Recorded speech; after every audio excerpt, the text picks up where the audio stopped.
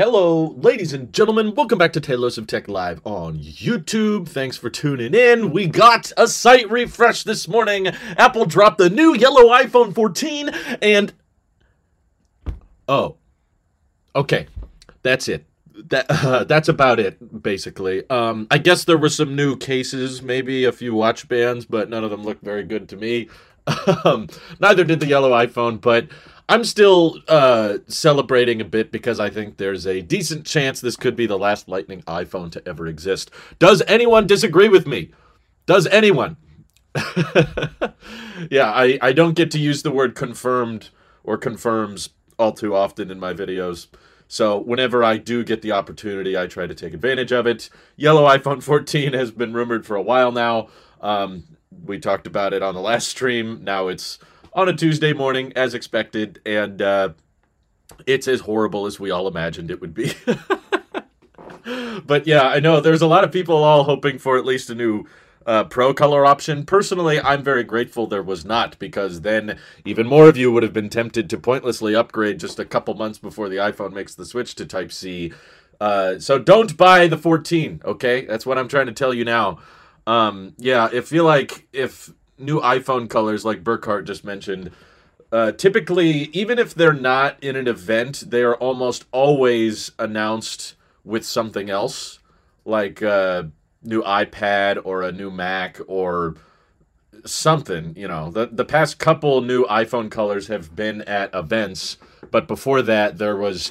I remember the first one, which was completely out of the blue and unexpected, the red iPhone 7. I think that dropped March of 2017 alongside the first budget iPad, which was very weird. We'd never expected that Apple would release a new iPad that started at $300 but just didn't have a laminated display or anything. It was weird. And the only issue I had with the red iPhone 7 was that it had white bezel still. But yeah, I had friends that bought it, and it was only, again, a couple of months before the iPhone 8 and 10 were unveiled. It's kind of a last-second push to try to get people to buy a new iPhone again, because sales have likely flatlined, especially for the iPhone 14 Plus, which was not rumored to be selling well at all. And this is like a last-ditch effort, like, there's a new color, please buy it. But the fact that there's no new Pro, I think, makes this an easy pass. You know, I was also thinking they could have easily done, like, if they brought back, like, Sierra Blue or Pacific Blue on the 14 Pros, that could have been, like, a support of Ukraine type thing, you know? You have the yellow iPhone and the blue iPhone next to each other, and make this the Ukraine edition, and part of the money goes towards supporting, you know, I don't know. Maybe Apple doesn't like that association, but I feel like Tim Cook's already talked about it publicly. But yeah, I'm guessing 14 Pros are just a lot harder to produce, and they just don't want to mess with that production line because they require all the LTPO panels and stuff. They're probably just going to ship Lightning again, but with an adapter in the box like they did when they mandated micro USB-C. I don't think they ever actually passed that law. They tried to, but it didn't work. Why are they bringing only one color always instead of 5 new colors? It's always one color. Even last year, they introduced like the midnight green on the regular 13, and it was also basically the same shade of green on the Pros. I would have picked a better color for a legacy iPhone that has the last ever Lightning port, matte black. That would have made it more tempting to me, for sure, but still. It's an iPhone 14, which is so insanely similar to the iPhone 13 that I do not think that the tiny features like action mode or satellite texting are worth the extra $100 or whatever you have to spend to get a 14 over a 13. And also the iPhone 13 colors, in my opinion, are better. I don't really like any of the shades. This doesn't really change anything to me. I mean, it's a bit more saturated, but it's still very, very bright yellow.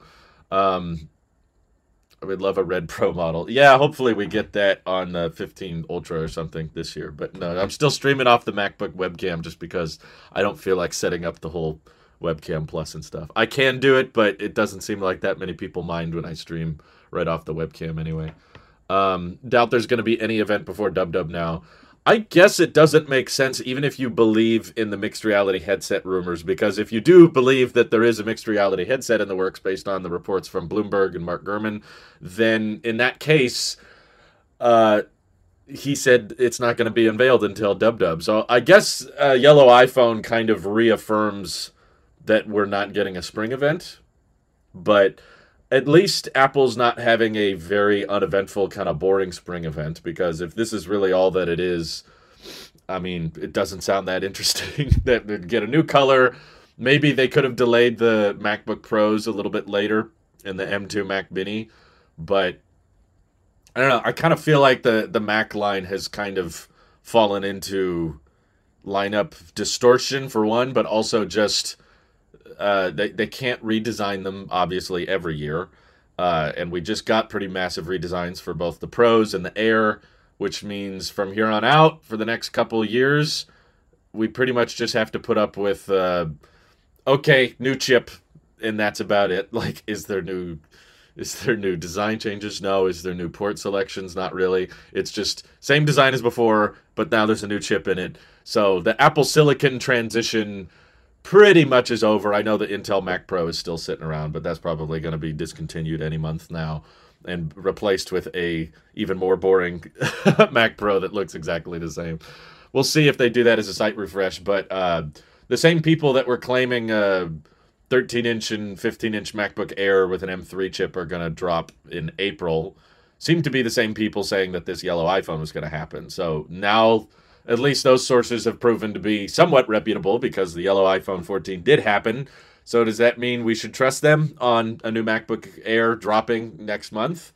And on top of that, it's kind of weird that Apple's still planning to do a M3 13-inch MacBook Pro. Basically, expect the exact same 13-inch MacBook Pro now, but just with a new chip. And yep, they're still selling that thing. They're still okay with the Touch Bar living on another day, which is kind of funny. What are my thoughts on the midnight iPhone color? I prefer space black, personally, but some people like midnight, I guess. Trust no one. No new Pro color is smart because we've been a few months away from the 15 Pro line, but far enough away for a basic color introduction for the basic 14 line. This seems cool for spring.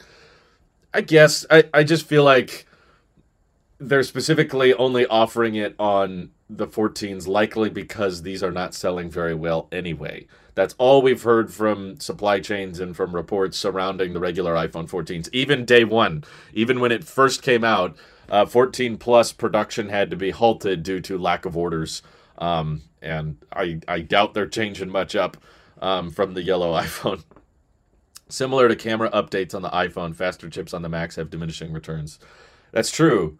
The 3nm sounds like it should be a reasonable jump, but again, it's still a diminishing return because it's like, okay, we're getting a jump on something that already is not that bad. You know, there's very few people that I think are maxing out their M1 and M2 chips.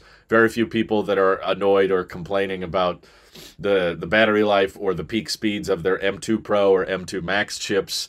So, okay, we can get those even faster with M3, get a little bit better battery life, but is it night and day difference? No, I don't think probably ever or in the next 5 to 10 years we're going to see another jump as major as the switch from Intel to Apple Silicon. That was a pretty massive improvement, and I just don't see another architecture reformatting that's going to result in that large of an efficiency gain. M5, sorry, not M5, 3nm from 5nm will be a little bit better, but it's probably like a 20% gain, which isn't nothing, but not like, you know, game changing or anything like we got with Apple Silicon, where it was more of like a twice the battery life with twice the performance, or more than twice the performance on the MacBook Airs in particular. But that's a good point, Alan. Thank you.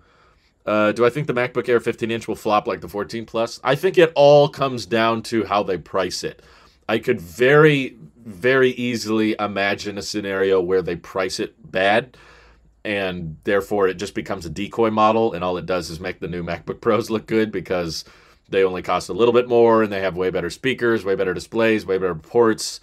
If that ends up happening, then it could flop. But if they price it in a reasonable bracket, I could see it selling really well. I personally know a lot of people that absolutely wanted the larger MacBooks but didn't need them for the performance. And like I've said before, there's a growing desire for, I think there's a growing increase for the number of people that can live with the MacBook Air because the MacBook Air is faster than it's ever been. And it's not like all these same professionals will always need to buy MacBook Pros, because for a lot of professionals that used to need, an Intel-based 13-inch or 15-inch MacBook Pro, they can now get faster performance on an Air, save themselves money, and have a thinner, lighter design, which might be important to them. So I think for a growing percentage of the population, the M2 Pro and M2 Max chips are going to get progressively more overkill, and there's going to be a greater number of people that are like, I don't need that much speed. I don't care about having that much performance or having 120 hertz. I just need a big laptop that's reasonably fast. It can edit videos or compile code or write music in a decent caliber. And I think M3 chip, of course, will be roughly 20% faster than the M2, which is already pretty dang fast, and will maybe get roughly 20% better battery life. So for a lot of people, that M3 15-inch MacBook Air will be a very massive improvement from the 15-inch Intel MacBook Pro they were last using.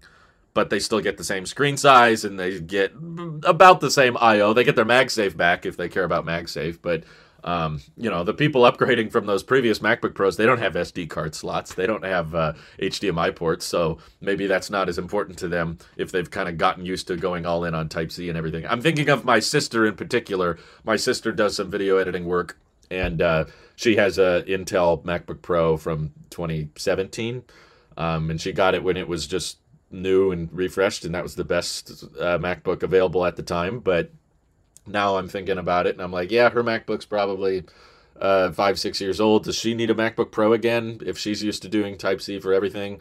She mostly is editing video for online clients, which means that the footage is sent to her over the cloud. Not she's not like filming as much with SD cards and importing them. So for someone like her, I'm visualizing, yeah, she appreciates the bigger screen. And she, of course, will want something faster than what she currently has, but probably with better battery life. 15-inch MacBook Air might be perfect for someone like her. And it won't cost as much as a 16-inch MacBook Pro, at least. I mean, if she asks me and says she really wants the higher refresh rate or the better speakers or something, then I would encourage her to find a refurbished or discounted 16-inch MacBook Pro, because I've seen the M1 Pro variants go down to, I think, like under 2,000. But again, that's why I say the 15-inch MacBook Air, it all comes down to the price. If it's $1,800, I could see it flopping, but if it's like $1,600 or $1,500, I think it could do really, really well, because that's actually like competitive. I'm sorry, I'm going to blow my nose real quick to put that mental image in your head. Excuse me. I would love an orange iPhone in the future. I think I also would have preferred a spicy orange over the yellow, but I think I'm happy for the yellow iPhone fan base out there, because there's some people that just really, really like that color. I'm thinking of Nikias Molina, who's kind of associated the whole yellow thing with his brand, and I think that he has to buy it. I don't think none of you should buy it, but he has to. Like, he's the Apple guy and the lemon guy and the yellow guy. Like, everything is yellow associated with his brand. That's just iconic for him. Let's see. I like to torture myself and like pain because I refuse to buy a new MacBook Pro. My current is mid-year 2012. Wow, iPad Pro from here on out. Magic Keyboard for when I want the laptop feel. Hats off to Tommy Parker. No, I don't think you... I mean, I don't know how painful it is, but I respect anyone that can make a machine work for that long. I envy you. Has spicy orange. I'm not making that up. That's what they called one of their old Apple Watch bands. Apple used to sell a watch band. I forget which one, but it was called Spicy Orange, and it was like a very vibrant orange, and I thought that would have been cool on an iPhone. The Minion phone, basically. I lost all... My mid-year 2012 MacBook Pro I used for a recording studio. I lost all of my clients, so there's no need for me to build the studio. That desire is gone. Oh, okay. Well, I hope you're still happy. Sorry, the natural lighting is being very unreliable today because of the weird weather we're having. Let's see. Outside of three main features, nothing really changed. Oh, them keeping the A15 and adding basically nothing on the 14 made it a forever bad value because of the 13. I'm kind of surprised they kept the 13, to be honest with you, because that is just so incredibly worse deal, and that there's more similarities between two iPhones than there have ever been in history. I know that there's some similarities, and a lot of people couldn't tell the difference between, the 4 and the 4S or the 3G and the 3GS, but 13 to 14, same display, same notch, same chip even, same A15 chip, same screen, 6.1 inches, same lightning port, same speakers, same water resistance, so much recycled. Same camera arrangement even. They couldn't even mess with the cameras a little bit. They didn't even want to throw in macro mode on the ultra wide, which I thought they were going to do. Like, my God, they went ultra lazy mode on the iPhone 14. The 14 Plus is the only one that is, I guess, different from the 13, but it was so incredibly small. Let me see if maybe opening this curtain. I don't like the lighting is. This is why I should just keep using the iPhone 10. They'll stop selling the 12 and 13 mini. I don't think they'll drop the iPhone 13 regular. That's going to be an incredible deal, in my opinion, but I think that the reason they're probably okay with keeping the iPhone 13 is USB-C, in my opinion, is going to devalue / depreciate Lightning iPhones much faster than a typical iPhone would be. Right now, it's very easy for me. Yeah, the 13 Pros killed the value of the 14 Plus because Apple pretends they don't exist, but we all know they do. They're like, the 13 what? What are you talking about? But the charge port of the iPhone has only changed once.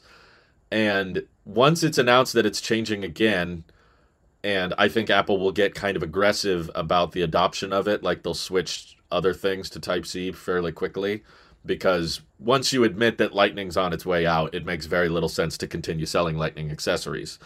And also, customers are probably going to be less interested in buying more Lightning accessories if they know that the iPhone 15 lineup is switching to Type-C, which means everything is eventually switching to Type-C.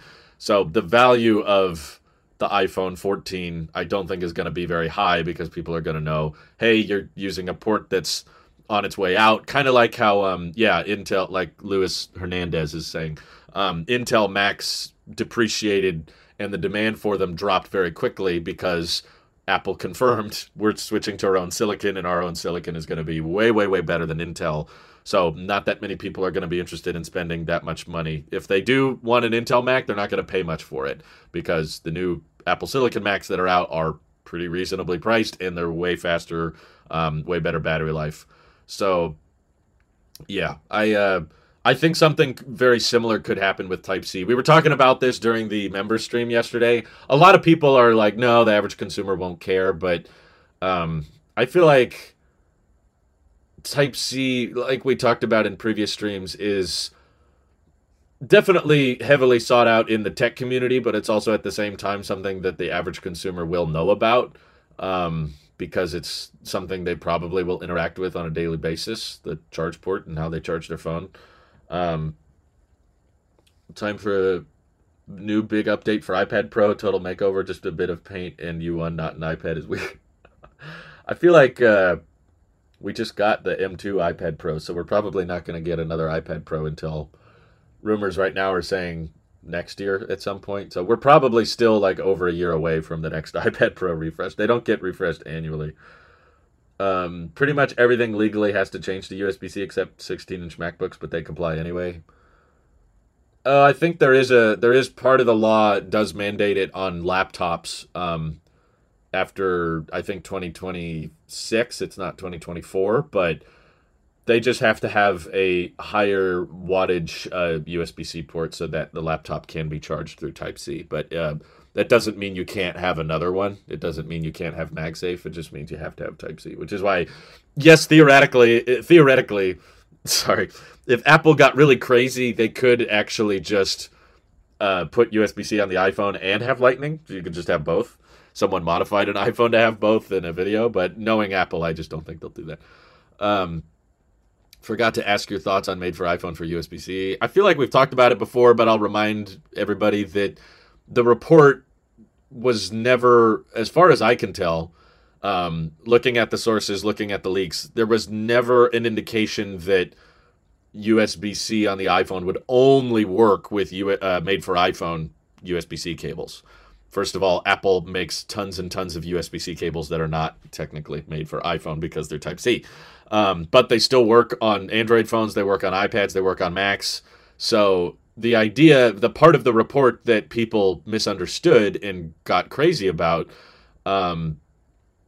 is that Type-C there would be a Made for iPhone program for Type-C, but it would only be required for higher data speeds or higher charging speeds.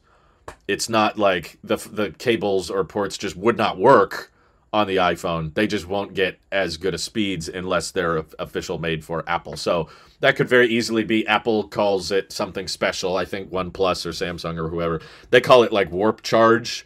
So OnePlus already does this, and I don't see that many people upset about it. But if you use the special OnePlus Warp Charger included brick or whatever, that charges the OnePlus way faster than a third-party charge brick and USB-C cable does.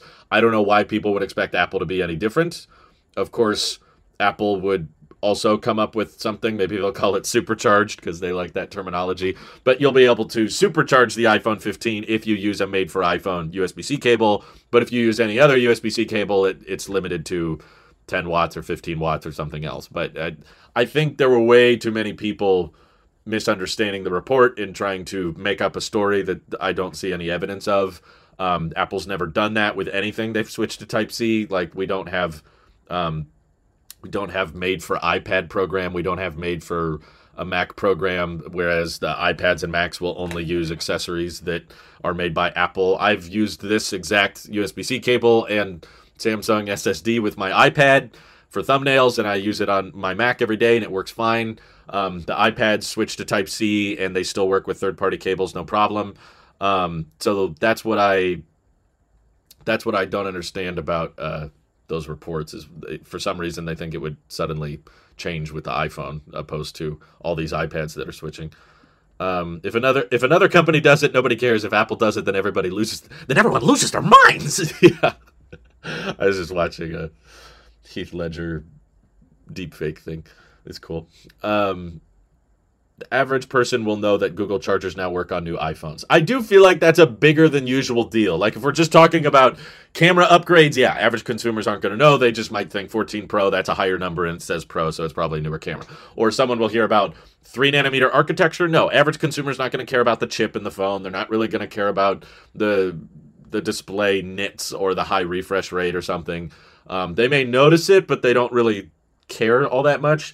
But what port is on the phone, and if their old accessories will not work, but their new ones will, that's, I think, going to be the headlining change. I think that's going to capture more eyes and gather more attention than anything. So that's probably going to go viral across everything when the iPhone 15 is announced. Tons of people are going to report on it, and it's going to be really popular on Twitter, and people get really mad about e-waste and, oh, my old lightning cables don't work, I hate Apple now, and then they get over it in a week or less. But yeah, that will probably be the biggest story, is that iPhones and Androids are going to have the same connector. So that big story that will probably become fairly well known fairly quickly for anyone that's aware of the new iPhone that came out. For anyone that's in the future in the market for a new iPhone, I think that's more likely to be prioritized than any other feature.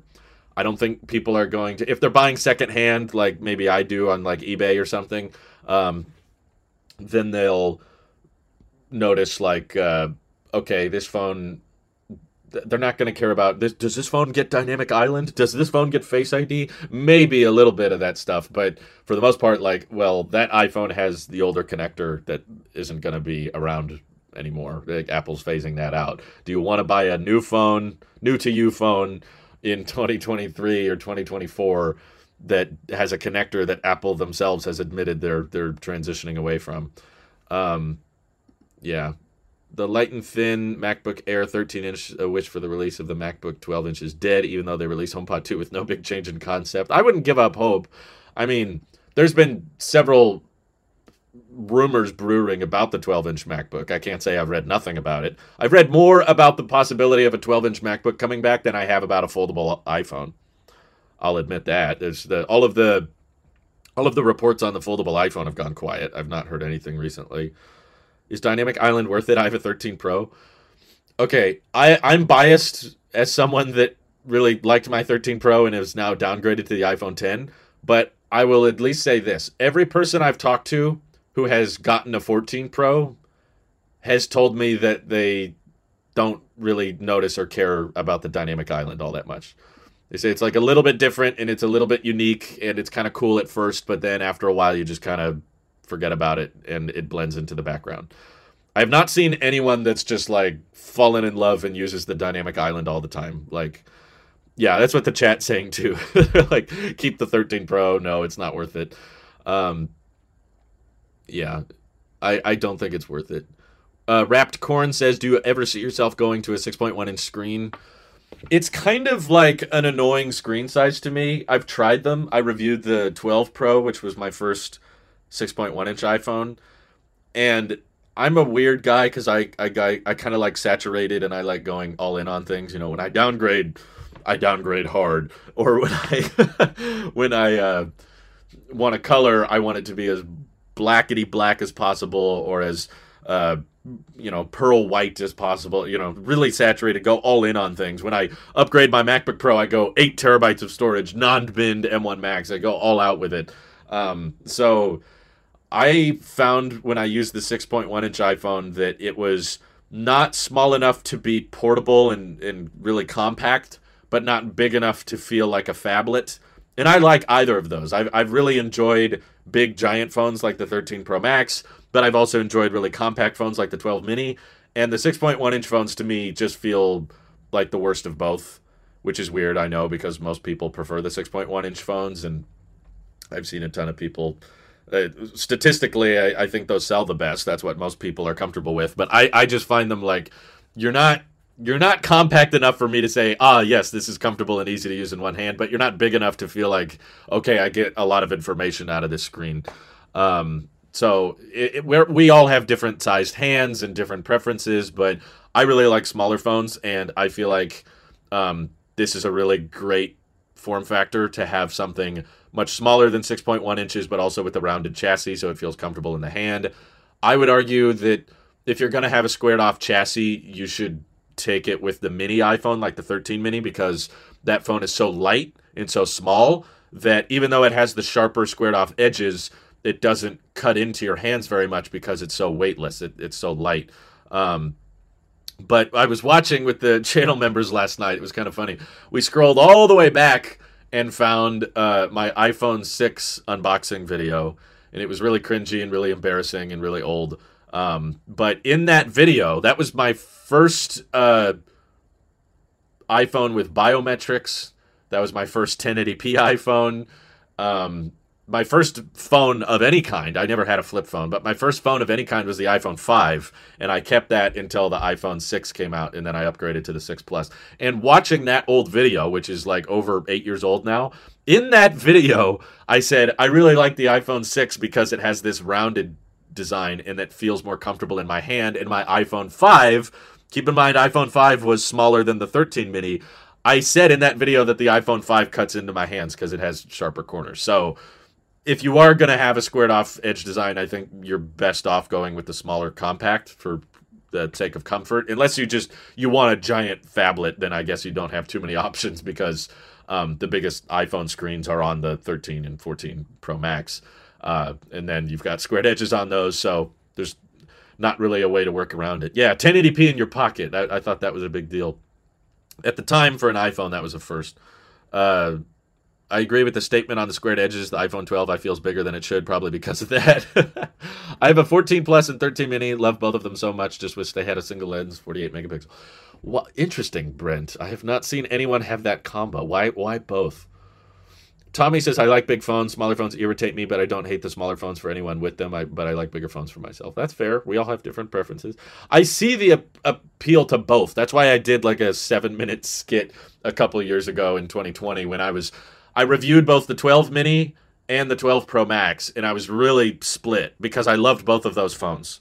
I could easily see myself living with either, and I like big phones, and I cannot lie, and I like small phones. I just don't like those weird middle ground phones like the 6.1 inches. But this, to me, still feels very compact. It feels smaller than the 12 Pro, and also way more comfortable. But also, this was just a convenient downgrade to me because this is the phone my mom is using. I also Lucky Land Casino, asking people, what's the weirdest place you've gotten lucky? Lucky? In line at the deli, I guess? Aha, in my dentist's office.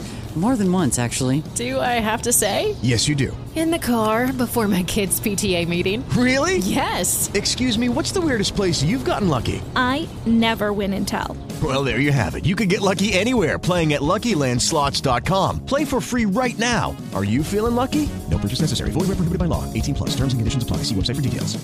Hey guys, it is Ryan. I'm not sure if you know this about me, but I'm a bit of a fun fanatic when I can. I like to work, but I like fun too. It's a thing. And now the truth is out there. I can tell you about my favorite place to have fun. Chumba Casino. They have hundreds of social casino style games to choose from with new games released each week. You can play for free anytime, anywhere. And each day brings a new chance to collect daily bonuses. So join me in the fun. Sign up now at ChumbaCasino.com. No purchase necessary. VGW Group. Void where prohibited by law. See terms and conditions. 18 plus.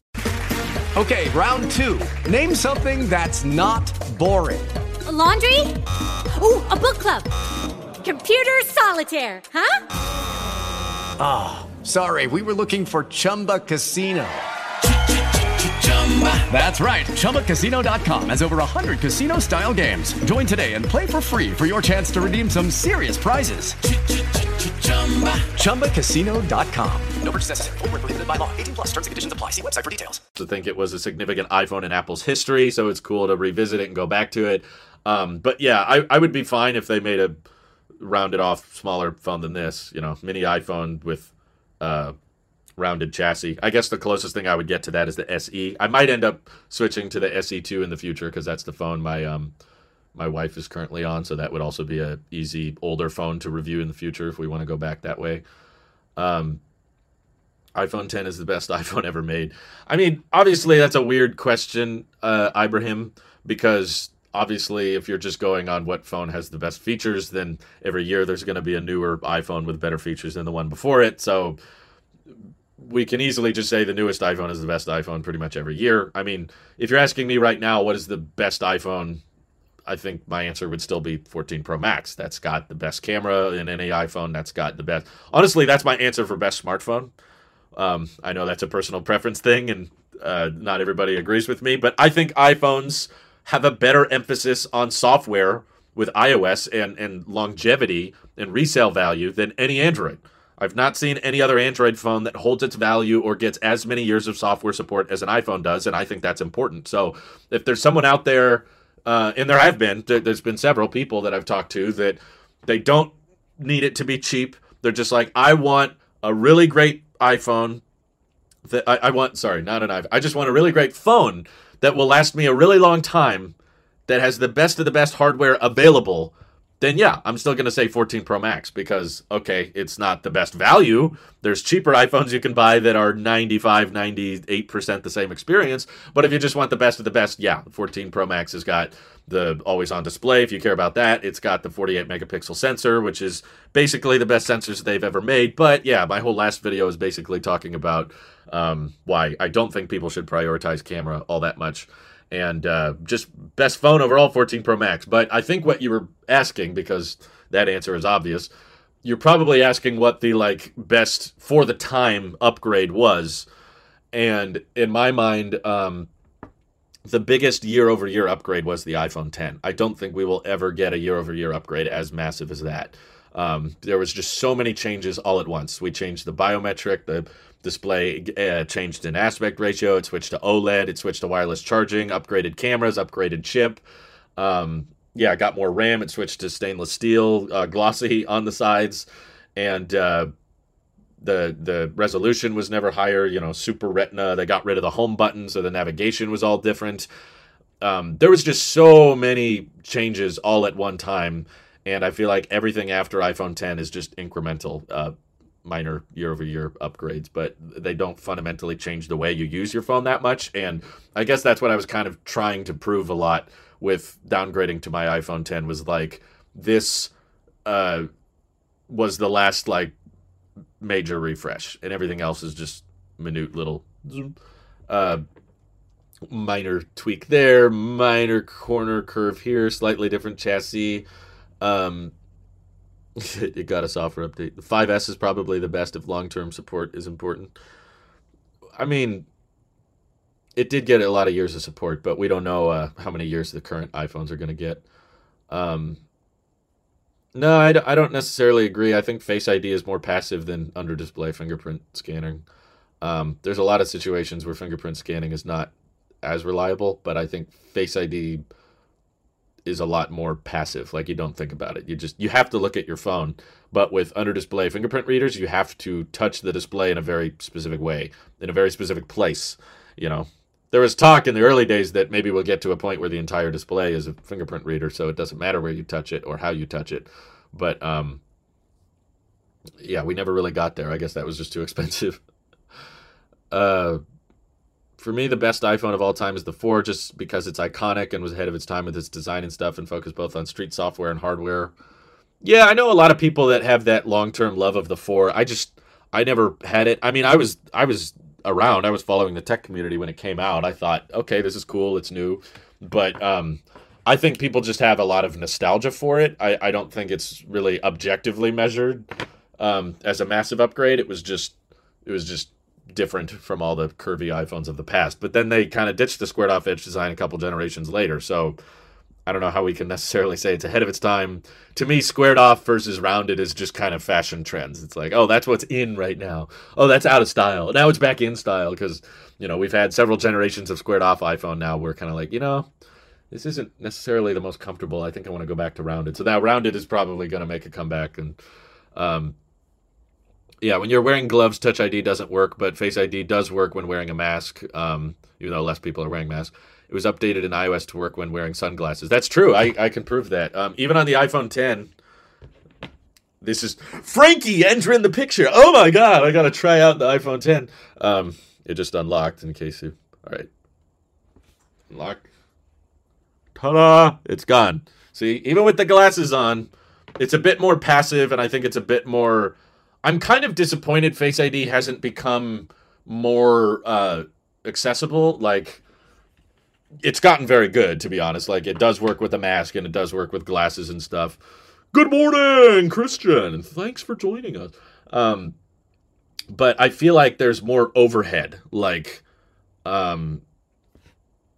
if we got the dot projectors or the IR cameras and stuff to be more ultra-wide, and Face ID worked from a wider variety of angles, then it would be cool if my phone could be flat on a table like it is right now, like, you know, like this, and I could just tap it. And even though I'm not, like, holding it in the very specific way, it could still unlock. I think that would be cool. But they haven't really... Maybe it's not as easy to make it more ultra-wide as I think. But yeah, they haven't done that, unfortunately. Apple should put Face ID on more products. I think they're comfortable with upselling it as a pro feature because it definitely costs more than a typical Touch ID sensor. But on the iPad Pro, it forces me to get too close to see me, and it is often slow, not great. Really, that's interesting. Face ID has always worked really well for me on my iPad. Even the 2018, I'm still using it, and yeah, it still works from pretty far away. And I was very grateful because for a time, before the 2018 iPad Pro came out, there was a concern that it wouldn't work in landscape mode, which annoyed me because I thought iPad Pros were mostly used in landscape mode, so I was frustrated by that. But then they found a way to make it work. And now newer iPhones, I think the iPhone 12 and later can do Face ID in landscape, but my iPhone 10 cannot. I'm trying to right now, and it's not working. But honestly, landscape on the iPhone has been so heavily deprioritized. Like, it just...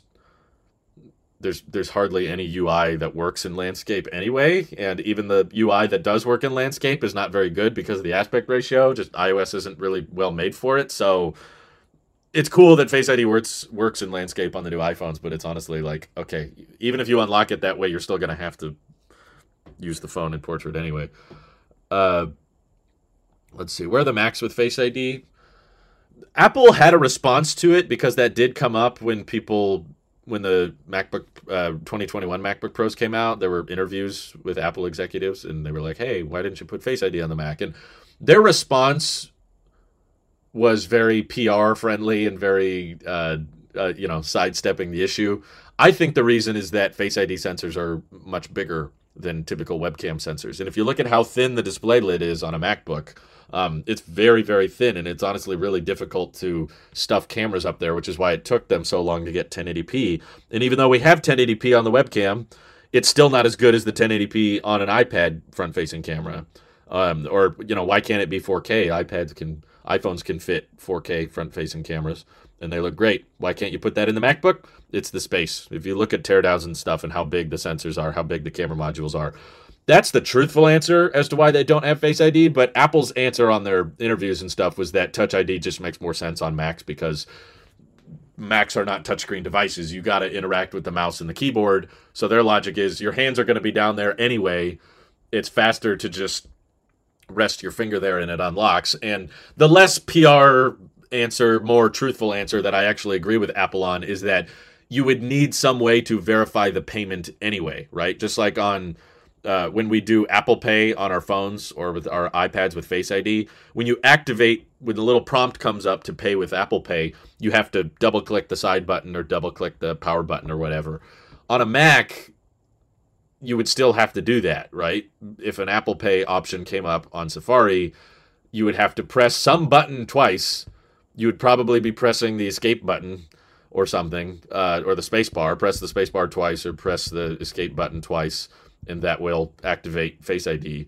But if you have to use your finger to touch the keyboard anyway, then I don't know. It's probably a ton of work to try to build in Face ID into a very, very thin display, and it wouldn't really change the experience all that much. On desktops, there's less of an excuse. I feel like, okay, but it would just be kind of nice to sit down at an iMac or sit down at a studio display and it just looks at you and unlocks. I don't think that's too much to ask. They've definitely got the space for it, but I don't know. Maybe they don't want the desktops to have too many advantages over their laptop competitors because Apple knows that laptops sell at higher volume. So I don't know. I would still like it. I wouldn't be against it for the record. I prefer Face ID to Touch ID, but Touch ID works fairly reliably and fairly well for me on my MacBook, but let's just say I wouldn't upgrade my Mac just to have Face ID, but like, especially people that do animation and 3D modeling, which there are in the Mac community, it would be cool to have a true depth camera system, maybe a beefier one, like whatever true depth camera system they have on the 14 Pros, that one is ultra wide, it's 12 megapixels, and it supports 4K at 60 recording, and you've got the true depth camera with the infrared blaster and the IR cameras and stuff. If you were doing like facial tracking for animation in whether it's game development or movie development, short films and stuff, it'd be cool to just have a sensor built into that you could tap into for professionals. I could see that being a more pro end feature. Maybe you put that in the Pro Display XDR, but you don't put it in the Studio Display. That way you can justify charging $6,000 for it. Because, well, if you really wanted a face tracking camera that went along with your Mac or PC, that in the third-party world costs thousands of dollars, but we're including it on the Pro Display XDR for free. So when you really weigh it, Yeah, sorry, I just need to hydrate. Can you imagine if they started adding a camera bump to MacBooks? Ugh. You say that, honestly, it wouldn't be as stupid, in my opinion, as... No, that's pretty stupid, actually. Never mind. I was like, well, we don't set our MacBooks down on tables the way that we set down our iPads and iPhones, Those, when they got camera bumps on them, they wobble back and forth and stuff. But with the Mac, if you put it on the back of the display lid, that wouldn't really intrude on much. It would look a little awkward, I guess, but you'd have a little built-in tripod, so if you wanted to film something or you're doing a call or presentation, you just want to record something. Honestly, it's not terribly useless as the crazy iPad cameras. Like they put ProRes video recording support on the iPad. Who is doing that? Who wants to record ProRes iPad footage? Like, I find that pretty useless. So putting a camera on the back of the MacBook, I wouldn't feel that differently, I guess. I'd be like, yeah, that probably isn't very useful and not that many people are going to do anything with it, but there's probably 2% of buyers that might actually find use out of that, doing a presentation or something, and you want to record it on the rear camera. Document scanning with your MacBook. You just hold the document behind it and it takes a picture. I don't know. Maybe I'm just trying to think of something because they're clearly running out of things. They redesigned the MacBooks. That we've got Apple Silicon on them now. They've got great specs. They've got great displays. Mini LED is fantastic, and the high refresh rate is wonderful. The speakers are great. I'm like, okay, where else can you go with this? Is it just going to turn into... That's kind of why I'm okay reviewing older tech, because I feel like we can have more things to talk about and still keep it on topic, because I think most of us here are interested in Apple coverage and interested in Apple... of availability, and this kind of showcases a new market that we didn't always talk about, which is the secondhand market, which is where you can find really great hardware for very cheap. And honestly, I completely agree with what Marquez said about budget phones, which is that you're better off buying an old flagship than you are a new budget phone. The old flagships, honestly, are really, really good. And I haven't even scratched the surface on Android. Android phones depreciate so fast. They lose their resale value way, way faster than iPhones do. And that makes the secondhand market for Androids even way better than iPhones. Like if you don't like iOS or iPhones for whatever reason, fine. You can have your opinions. I got no problem with that. They're wrong, but no, I got no issue with that. But if you look at like S21 Ultra now, you can find those for like sub $400, and that phone was over $1,000 just 2 years ago, basically. I feel like that would be useless with the advent of continuity camera. Yeah, that's true. It would be pretty useless.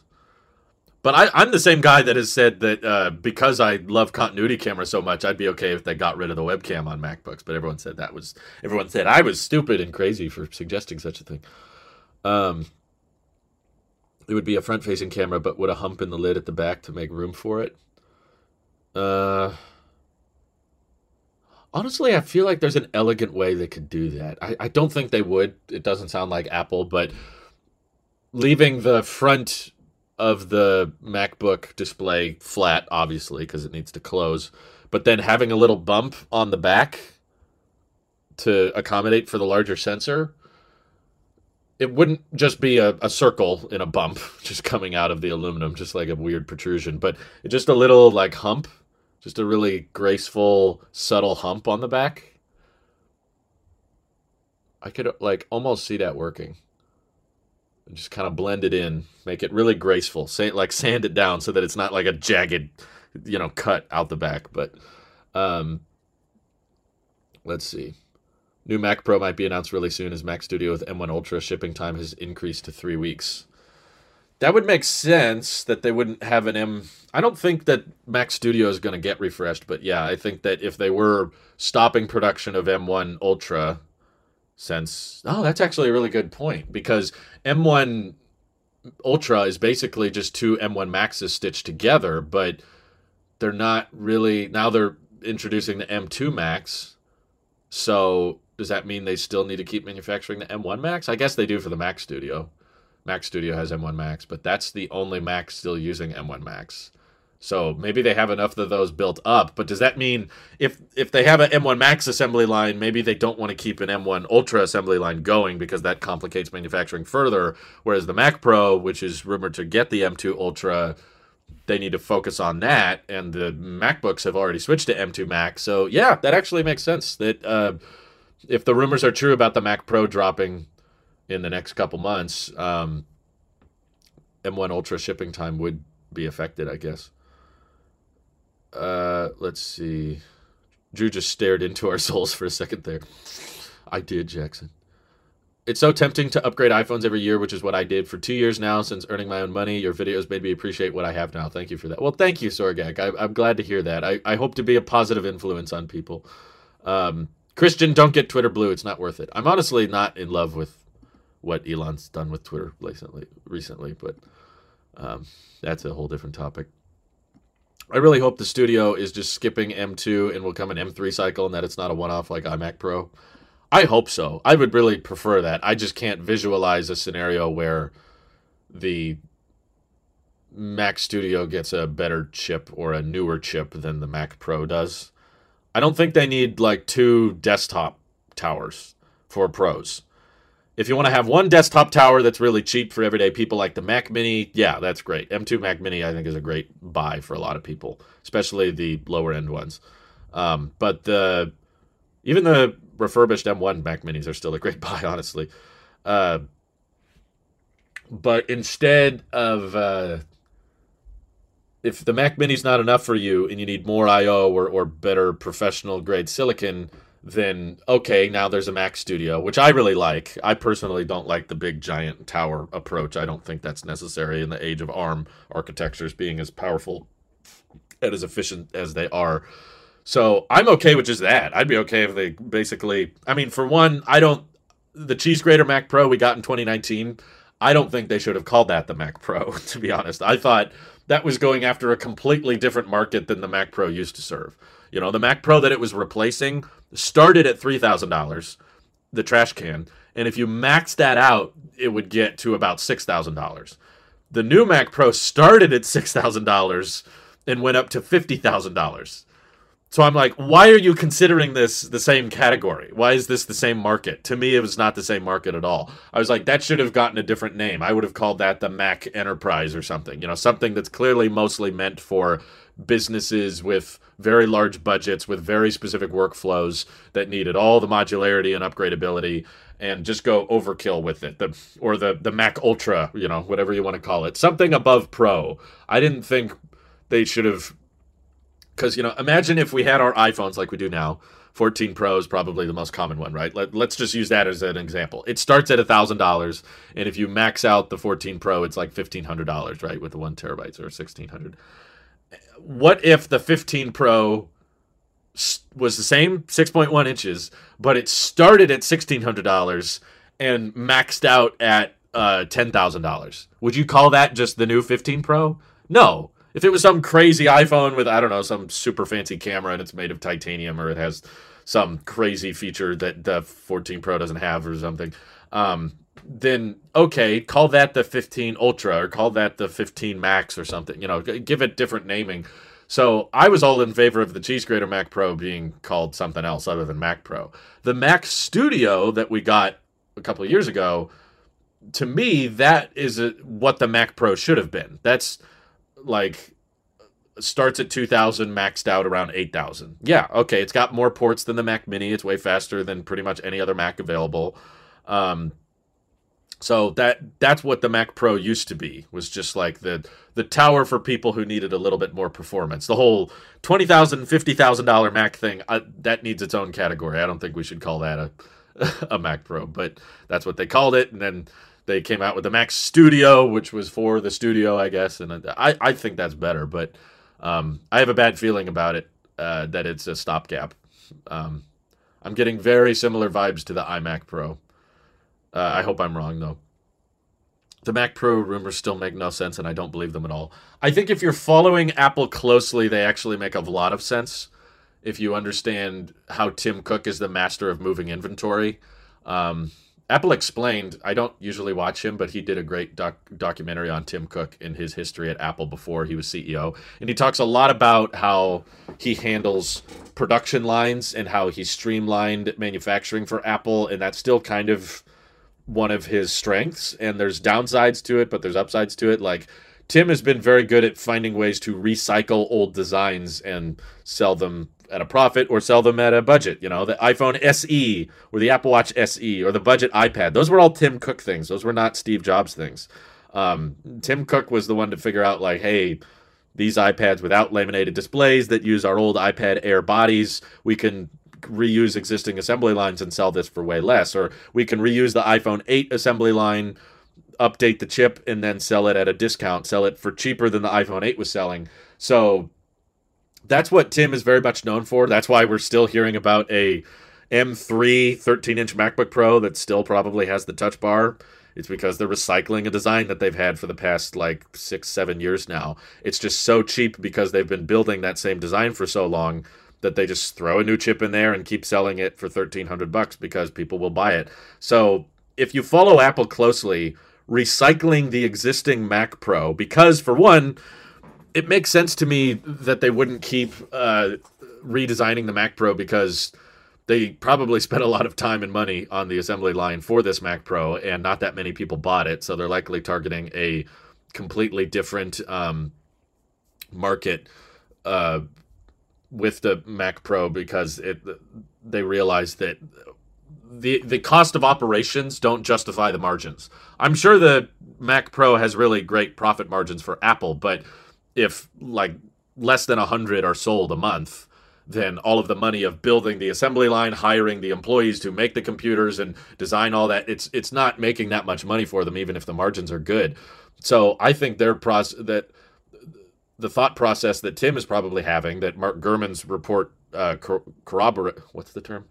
confirms, can't use that word, doesn't confirm, but points to, is that they've already spent a lot of money on the Mac Pro design and the assembly line and the factory and everything. So the thought process is, let's just reuse as much of it as we can. We just take out the Intel part and throw in the M2 Ultra, which is the fastest Apple Silicon ever made. Sure, it's probably not that much faster than M1 Ultra, but still it's technically faster, which means it's obviously much faster than the Intel Mac Pro that it's replacing.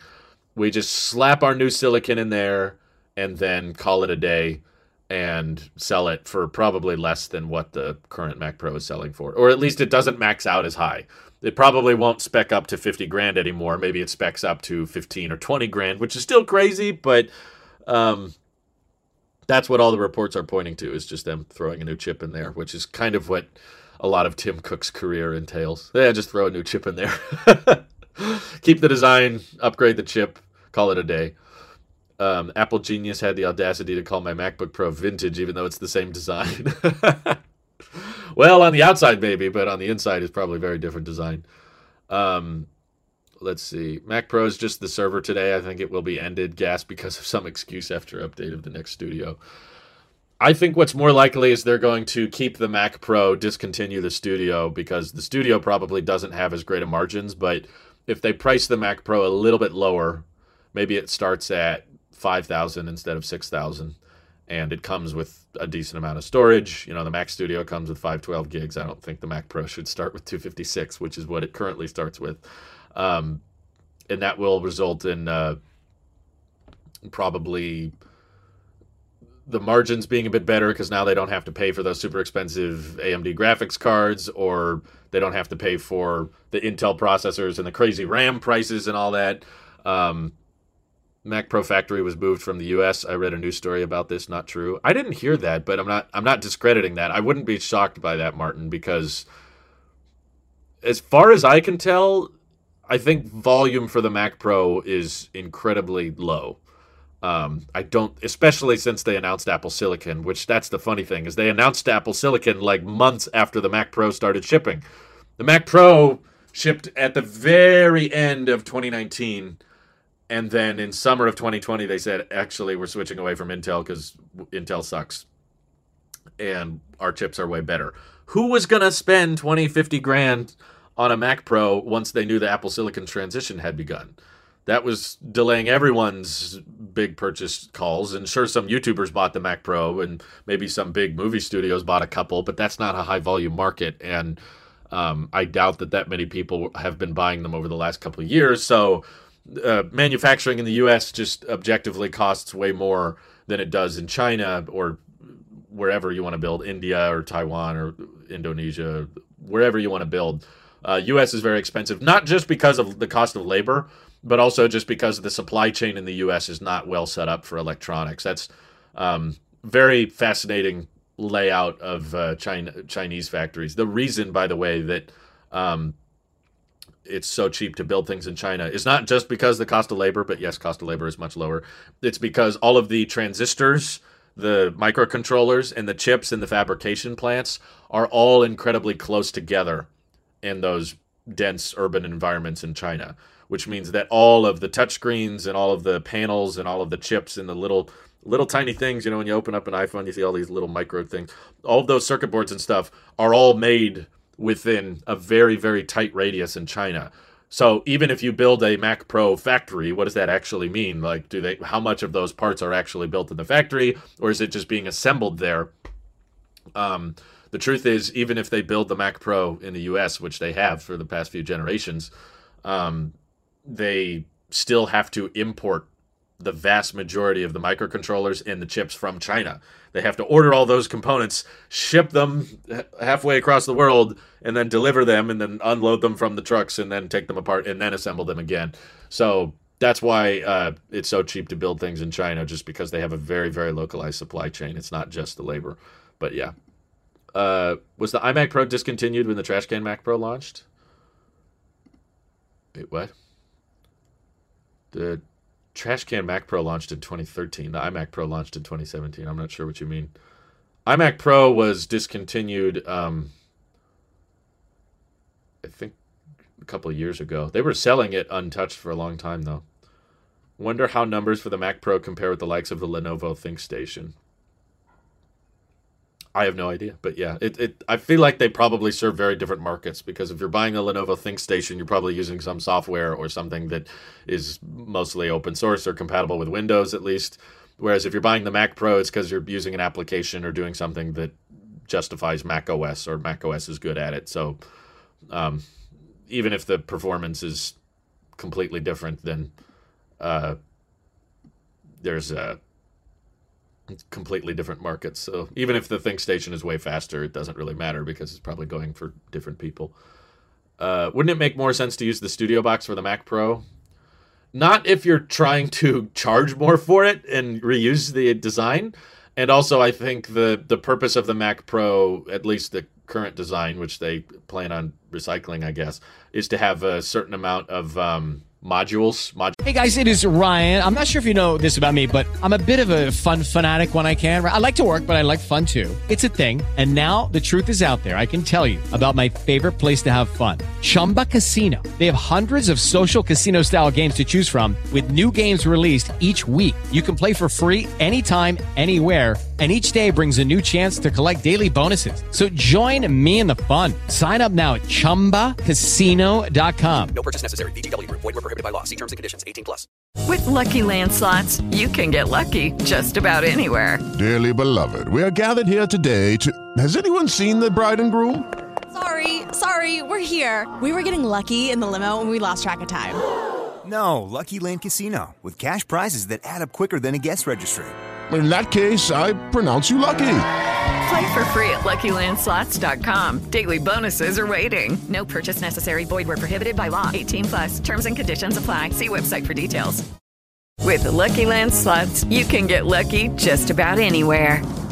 This is your captain speaking. We've got clear runway and the weather's fine, but we're just going to circle up here a while and get lucky. No, nothing like that. It's just these cash prizes add up quick. So I suggest you sit back, keep your tray table upright, and start getting lucky. Play for free at LuckyLandSlots.com. Are you feeling lucky? No purchase necessary. Void where prohibited by law. 18+ terms and conditions apply. See website for details. Popularity to it. Again, it's ARM. Again, this is why I don't think the Mac Pro is going to be that exciting, is because it's like trying to pitch itself as modular. But I don't think you're going to be able to upgrade the RAM, the CPU, or probably even the GPU. Maybe they come up with some tandem way for you to use the integrated GPU and use a discrete GPU simultaneously, but I doubt that, knowing Apple and how much they care about efficiency. I think it will mostly just be about like networking cards or maybe some PCIe slots for more local storage, but most people that need more than 8 terabytes are going to use NAS or servers that they can dock into anyway. How do you feel about the solid-state button rumors? I'm skeptical because I don't really have an issue with buttons on my phone or devices. Like, Randy on the Tech Podcast brought up an excellent point, which was that there was rumors for years that Apple would switch to a solid-state side button or digital crown on the Apple Watch. We kept reading that Apple's working on a digital crown that just gives you haptic feedback, but it doesn't physically click. And they kept saying that year after year after year, and it never happened. So that's why he was skeptical of these reports. He's like, we've heard this stuff before, and it didn't work out. But there definitely seems to be a lot of sources that have gotten things right in the past, all collaborating and agreeing that yes, this is what they're doing on at least the Pro iPhones. Additional RAM would be slower, so that's why Gurman said that the new Mac Pro won't have user upgradable RAM. So I don't think people are going to be too happy with the new Mac Pro, to be honest. I think that Bloomberg is not always right, obviously, but I think that these agencies and these news sites have different sources depending on what division they're talking to. I don't think the guy telling them about the mixed reality headset is the same guy telling them about Apple Silicon. And all of their reports surrounding Apple Silicon have been incredibly accurate. They've been like spot on with how many cores each chip is going to have, what chips are in development, the M2 Pro, M2 Max, and then M1 Ultra. All of those chips, they were spot on with like the dies being stitched together and fusing two Max chips together. They've been really, really accurate about that, and they're the ones reporting that the Mac Pro is going to be the same design as now, just with M2 Ultra and some networking cards. Thank you for the super chat, Chris Norton. Man, I'm sorry. I'm sorry you super chat so much to ask what we're talking about, but I appreciate it. For those who don't know, I'm not sure. I might be implying a bit much here, but Chris Norton, I believe, might have a vision disability, which is why he tends to ask in the chat what people are talking about, is because he can't see the title or thumbnail, and when he tunes into the live stream, is just kind of catching the tail end of something. So yeah, we were talking about the Apple Silicon Mac Pro, Chris. I don't know if he can see what you guys are saying, or I could be wrong on that, but it's just something I was thinking might explain why. Hope Apple will release the new Studio Display XDR soon, so the previous might become cheaper to buy. I'd be very curious to see like heavily depreciated Pro Display XDR. Like, how cheap could they get that? If it got like sub $2,000, I'd be very tempted, because I would love a 32-inch display like that. That it's hard to find displays that look as clean as Apple's do. It's annoying. It's weird. I've looked for years to try to find a monitor that's made of aluminum, that has the gloss and is reliable. Everyone talks about Eve monitors being super sketchy and having quality control problems, and they still don't look as good as Apple's monitors, even so. But what benefit would solid-state buttons bring, though? And it would probably cost more for Apple to make. That's the thing. I feel like there's got to be a feature or a use case that Apple has in store for solid-state buttons, but I just haven't thought of it yet. I haven't come up with it. Because I felt very similarly about the Dynamic Island. Okay, there it is. Chris Norton just confirmed it. He said, you are right. Okay, so yeah, I apologize. I'm just trying to answer the chat. People are like, why does Chris always ask what we're talking about? He can't see the chat, and he can't see the thumbnail and title. So that's why he's just asking what's going on. I'll try my best if you just ask in the chat when you join, what are we talking about? And I'll say hi and try to remind you what we're discussing. But I appreciate the super chats. I just feel bad that you feel like you got to do that every time you join. I don't want you to feel like you have to donate so much. You donate way too much. But yeah, I felt similarly about what we called the eye hole. Those reports technically were accurate. We just didn't get the software implementation right. And I'm feeling like this could easily be a repeat of that. Like, no one really predicted or got with that much time ahead Dynamic Island. All we saw was Apple is going to have a cutout for the camera and then another pill-shaped cutout for the True Depth camera system. And it was going to make the letter I. So I kept calling it the eye hole for months and months and months. I remember because when the rumor dropped, I think it was from Ross Young, they had a supply chain panel that showed the little cutout that was in the shape of the eye. I was in Puerto Rico. It was January of last year. And that technically is right. That's what the hardware did look like on the 14 Pro, but we just had no clue that they were going to turn it into a feature. I thought it was just going to be, okay, the notch is gone and there's this new cutout at the top. But they were just going to ignore it, just kind of like how they ignored the notch ever since the iPhone 10. They just kind of say, that's the camera system, whatever. Just pretend it's not there and it doesn't show up in screenshots or anything. But Dynamic Island turned into this huge UI change where it's like, oh no, you can have the Now Playing and it's moving, and you can have scores, and you can have progress bars up there, and you can have notifications and Face ID come down from up there. And it was this big software redesign. So yeah, I thought that the eye hole was stupid and it was more intrusive and cuts in on your content more. And I never was annoyed by the notch, even on the iPhone 10. I thought the notch is not that big a deal. You get used to it and it doesn't really intrude on content much. So I keep thinking maybe this is another version of that. We're seeing these solid state button rumors or these solid state mute switch or whatever. And we're like, that's stupid. Why would you do that? I didn't see anyone saying the eye hole looked better. Maybe there was people, but I thought, no, this is dumb. Like, it's just pushing the camera closer towards the display and making it cut in on content more. And what are you going to do with that retina river, they call it, the pixels above the camera? Like, that's not displaying any new text or new information. So maybe there's something software-wise that they're going to come up with for the buttons that once we see it, we'll go, oh, that's actually really cool. That's really useful. I didn't think about that. But I'm just having a hard time visualizing it right now. Because, again, I'm like you guys, and I'm like, what? The dynamic buttons, the 3D buttons, or haptic touch buttons or something, like where, I don't know. I saw a few predicted features, like some people were saying. If you press harder on the button, it turns up the volume faster. You press softer, it turns down the volume slowly. I don't think that's very useful, but I don't think that's necessary. But maybe Apple's running out of things to sound cool. It's not OLED Ocean, it's ProMotion Ocean. Please get it right. But also, like, it could be something else where, like, maybe in a specific game where you don't want to accidentally set off the power button, the power button is deactivated, so it doesn't click if you're in the middle of something that would be intruded if you accidentally held down that button, if you were, depending on the use case of the device. So I don't know. I can't think of a good one, but also I couldn't think of a good example for Dynamic Island, but Apple surprised us with that one when it came out. I was like, oh, that's what it's for. That actually makes a lot more sense, and that's kind of cool. But with this, it was like, oh, I don't know. Maybe they've thought of something, like a way to skip, pause, play music with the buttons too, like iPod used to have. Maybe that's it. Maybe it's a pause play button, and there's like top and bottom volume, and then there's a pause play in the middle. That you might be onto something there, eUploads. That's actually not a bad theory.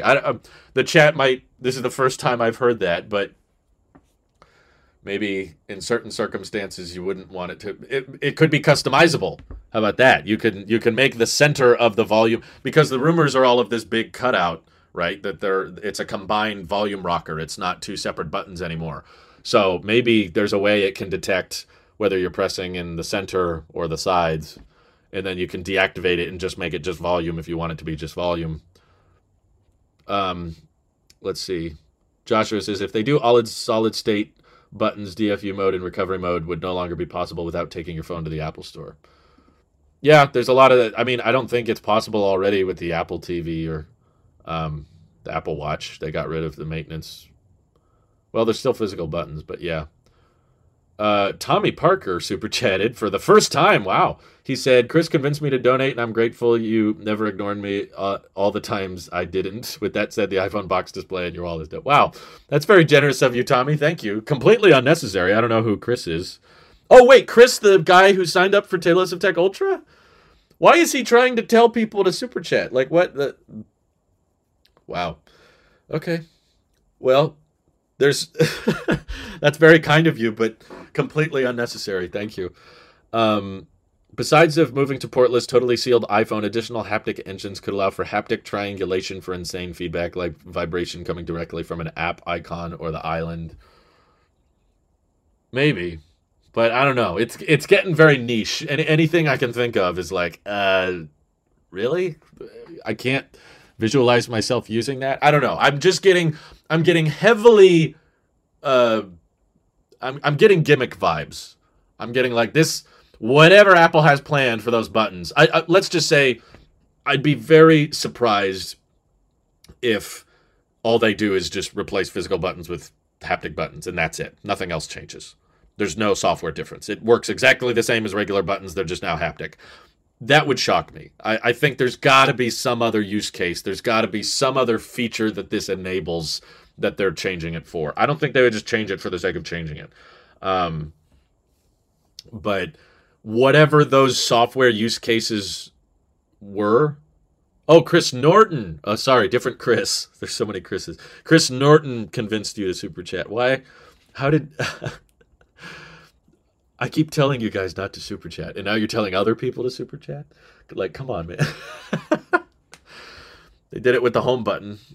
There was some logic behind that, though, because when they switched to the solid-state home button, for one, they let you change the sensitivity of the haptics.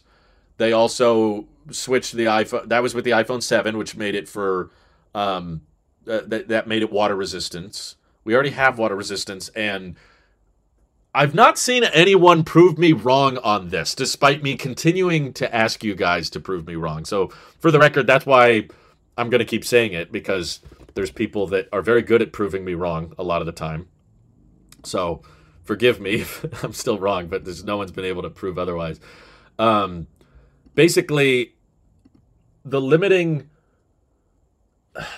factor with water resistance on iPhones is not the buttons. The biggest problem with water resistance on iPhones, which again, iPhones are very water resistant already. I took my 13 Pro Max in 20 feet of salt water, and it was still fine. It still worked. The speakers sounded a little rattled for the first 48 hours, but eventually the water cleared out of them, and the speakers still sound good as new.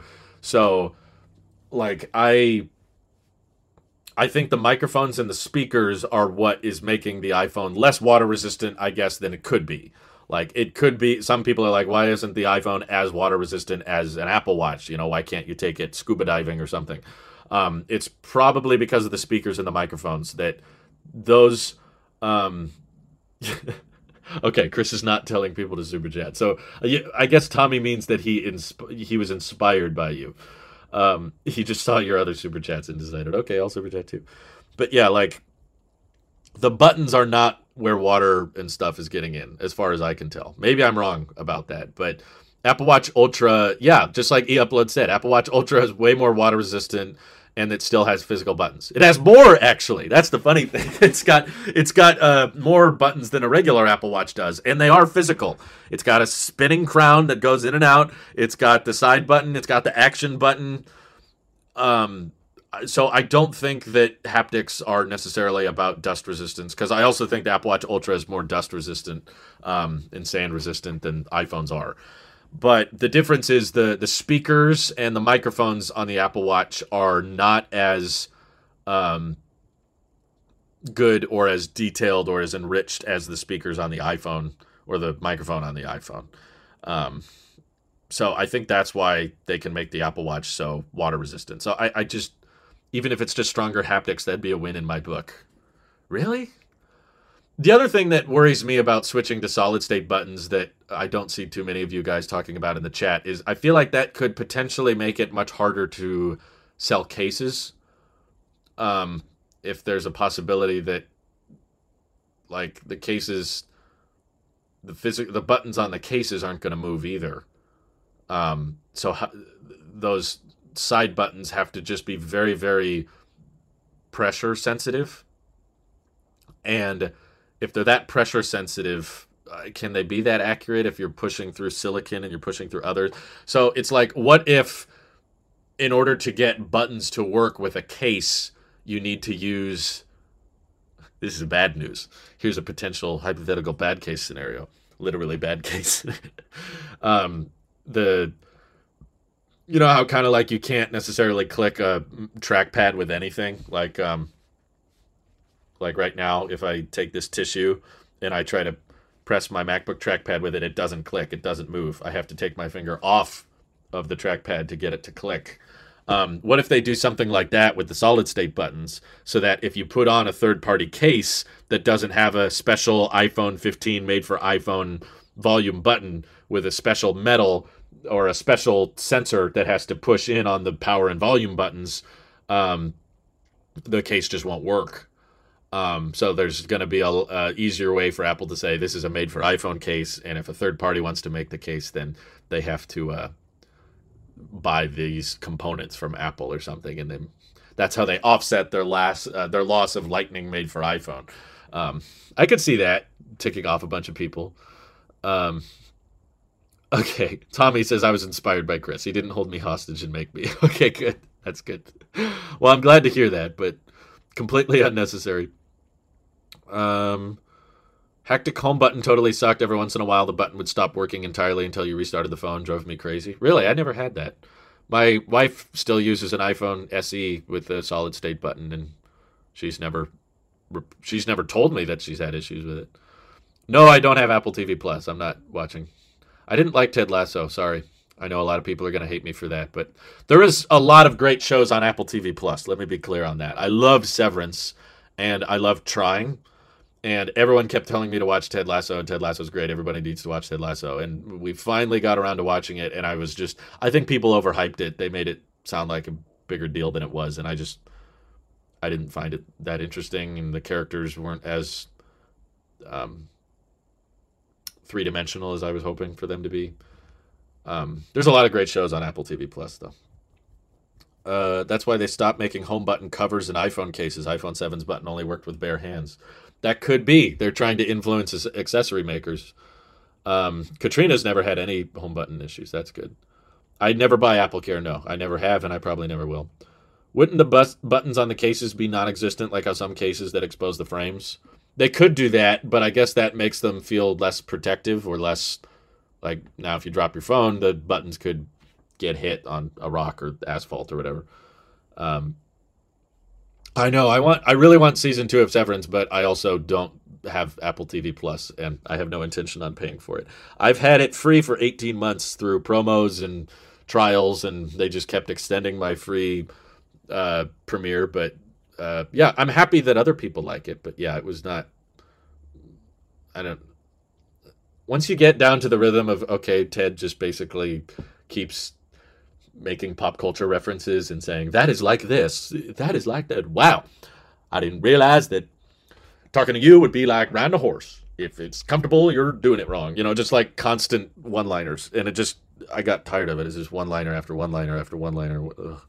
And all the other characters weren't very likable, in my opinion. They were just kind of mean and jerks to each other, and I didn't get their motivations, but... I'm pretty sure the Touch ID membrane that OtterBox made would still work for haptic buttons. I hope so. I hope it doesn't go that way, to be clear. I'm just saying maybe that could be the motivation behind going with solid-state buttons, because I just don't... At surface value, I can't figure out why you would want that. I'm not that rich, but I've never paid to replace my phone or... screen. I've never dropped my phone. I don't wear cases, and I've never just cracked the glass on my phone. I've just never done that. His accent is kind of over the top. Yeah, I think if you've seen Jason Sudeikis and other things, and you know that's not his real accent, then... But yeah, I would not describe myself as rich. AppleCare came in... I should be clear that I make way more than I think I should. I make way more than I deserve, but I am not like... I mean, I guess I do okay, but there's physical buttons for the win. Yeah. I don't not pay for AppleCare simply because I can pay to get the screen repaired. It's like, no, if I broke the screen, I probably wouldn't pay to get it repaired. I'd probably just live with it or downgrade again. It took me a while to come around to Roy Kent. Even now, I don't really love Roy Kent. He's just kind of, I don't know. The characters don't feel real to me, I guess, but oh well. My 13 Pro Max is having battery drain / overheating issues after having AppleCare for 3 years. I'm pretty sure I'm sticking with it for things like this. Well, I hope it works for you, but yeah, I feel like if you're careful with your tech and you take good care of it, you don't need it. I've never paid for AppleCare, and I've had a lot of tech over the years, and it's never really come up. It's never been like, in this situation, it would have been great to have AppleCare. That's never happened to me. You don't need to like football to like it, because I love it, but I don't particularly like football. Well, see, that's why I didn't watch it for the longest time. Me and my wife don't watch sports of any kind at all. And she was like, that looks like a sports show. And everyone kept telling us it's not really about the sports, which is true, but also I think it kind of is. It's not about like the strategy of playing the game, but you kind of have to be invested in sports a little bit to understand the vibe of we're a team and we want to win and we got to work together, and there's coaches and they change and there's players that don't get along. And I was like, none of this just feels like valuable to me, because I don't care. I just feel like, okay, your sport doesn't do that well. Like, the whole show is based on one rich lady trying to get back at her husband who was a jerk to her. And I was like, okay, the stakes just aren't there for me. So she hired a bad coach to try to embarrass her husband. I don't know. I just don't find that relatable, and I can't get really invested in it when the players are mean to each other, get angry at each other. Like, we got it. And I'm just like, why does it matter? Like, I don't find it all that valuable. I found Trying to be a lot more relatable, because it wasn't about big rich people or giant professional sports teams. It was just about a young couple that wants to start a family. And I'm like, okay, that's really relatable. Like, I know people in my personal life that are like that, and they're having problems with it, and they decide they want to adopt, and they realize how complicated the adoption process is, and how you have to prove how good you are as a parent. And I understood that a lot more. You know, I'm not in the exact same position as they are, but I found it more down to earth and relatable that a couple has that desire to grow their family, and they have love for each other, and they want to pass that on, and they have relatable and interesting relationships with their parents. So that applies to the kids that they're fighting so hard to keep. They're fighting so hard to keep, and it's well written. It's well acted. The actors do a great job, and they're funny, and it made me laugh. And it wasn't just like constant one-liners all over. Wow, that's why it wasn't fake. You know, it didn't feel fake to me. Ted Lasso is not actually Southern accent speaking like that. So Ted Lasso is not about sports, but I think if you're not into sport culture, it's probably not as relatable or as invested. I know other people that are more a fan of it, and they don't necessarily watch football, but they get the sports culture, I guess. You were in band in high school. I was too, but I dropped out. The whole teamwork aspect was very relatable, I guess, but I just didn't find it like there were high stakes. Like, they act like it's this end of the world type thing, or it's like my whole career is built around this. I was like, you're just making money kicking a ball around, I guess. I don't find that as cool. I thought Trying was way better personally, but that's not Apple related. I'm glad I can, when people ask about Apple TV Plus, though, I have answers for them. Let's see. My iPhone SE has survived using it in a melting shop with 1,500 Celsius degrees, so it gets my approval. Overheating has not been an issue. Dang. I hope it's an SE2. Maybe if it had 5G, it wouldn't make it. Yeah, physical buttons for the win. And I definitely think that I'll definitely review an iPhone 15 Pro or a 15 Ultra or whatever comes out. But I'm not planning on keeping it. I don't really envision a scenario in which I keep the new iPhones, just because I'm really enjoying my iPhone 10, and I think the audience as well is speaking with their views and their watch time that people are kind of more interested in what you can get at a discount, what you can get at lower price.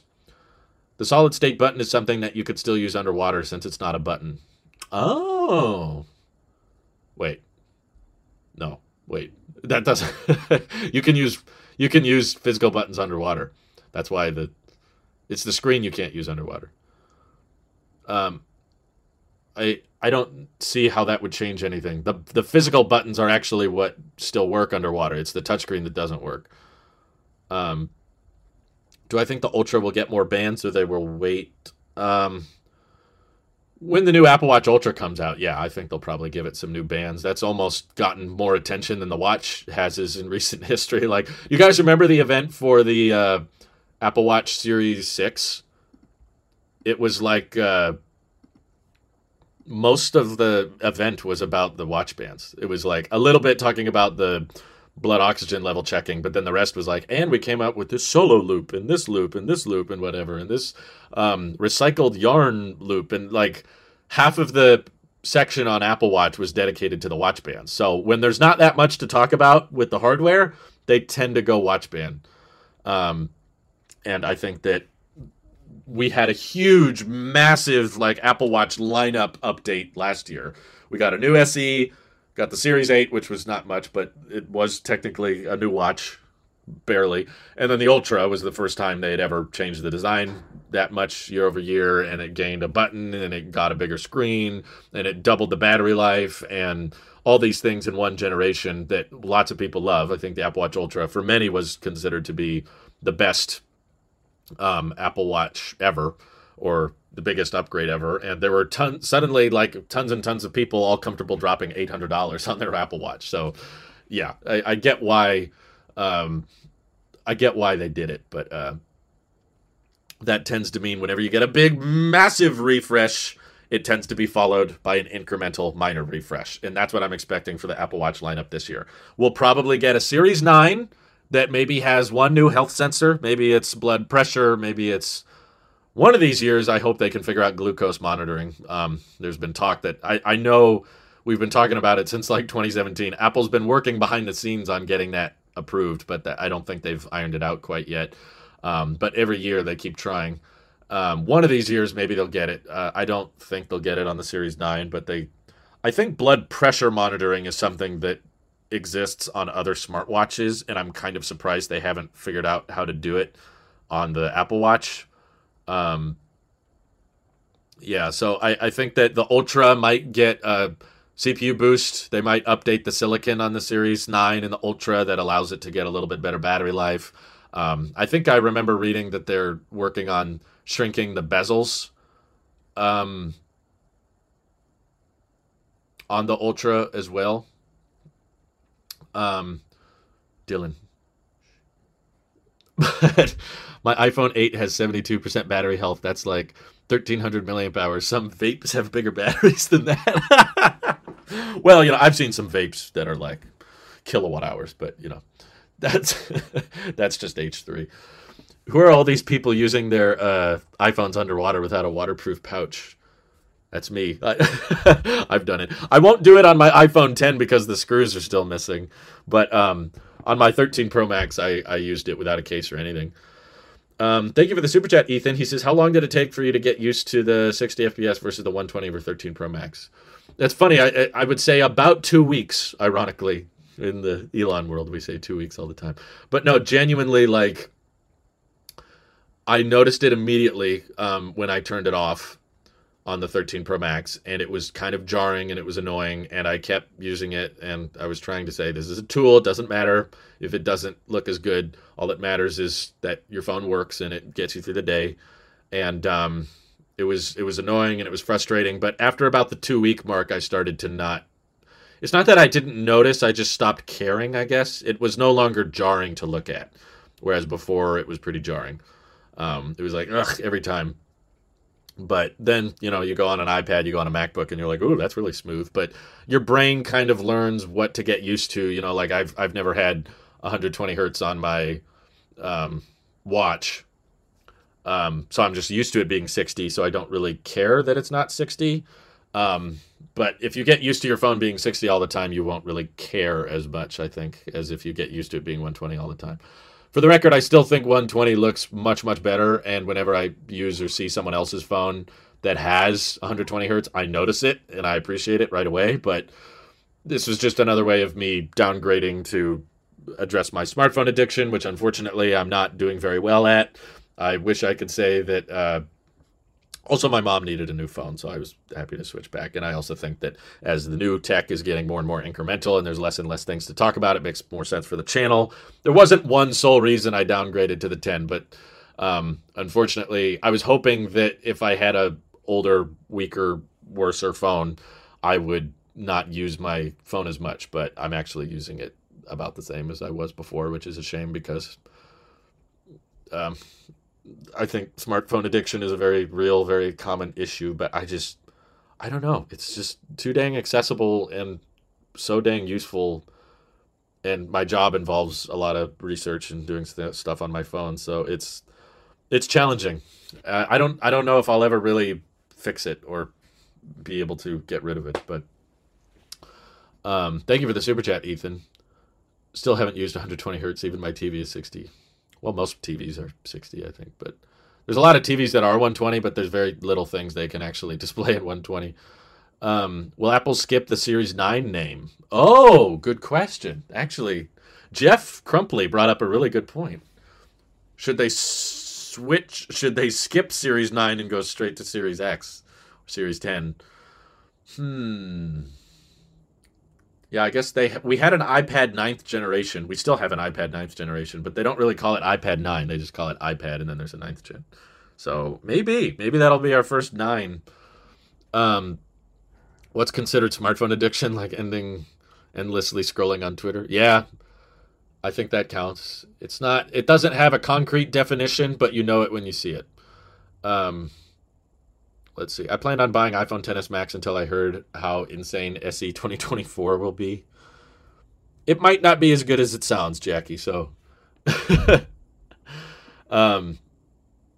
if you wait a little bit longer, though, you might be able to get 11 Pro Max for even cheaper, and that has a much better battery than the XS Max, if you care about that kind of thing.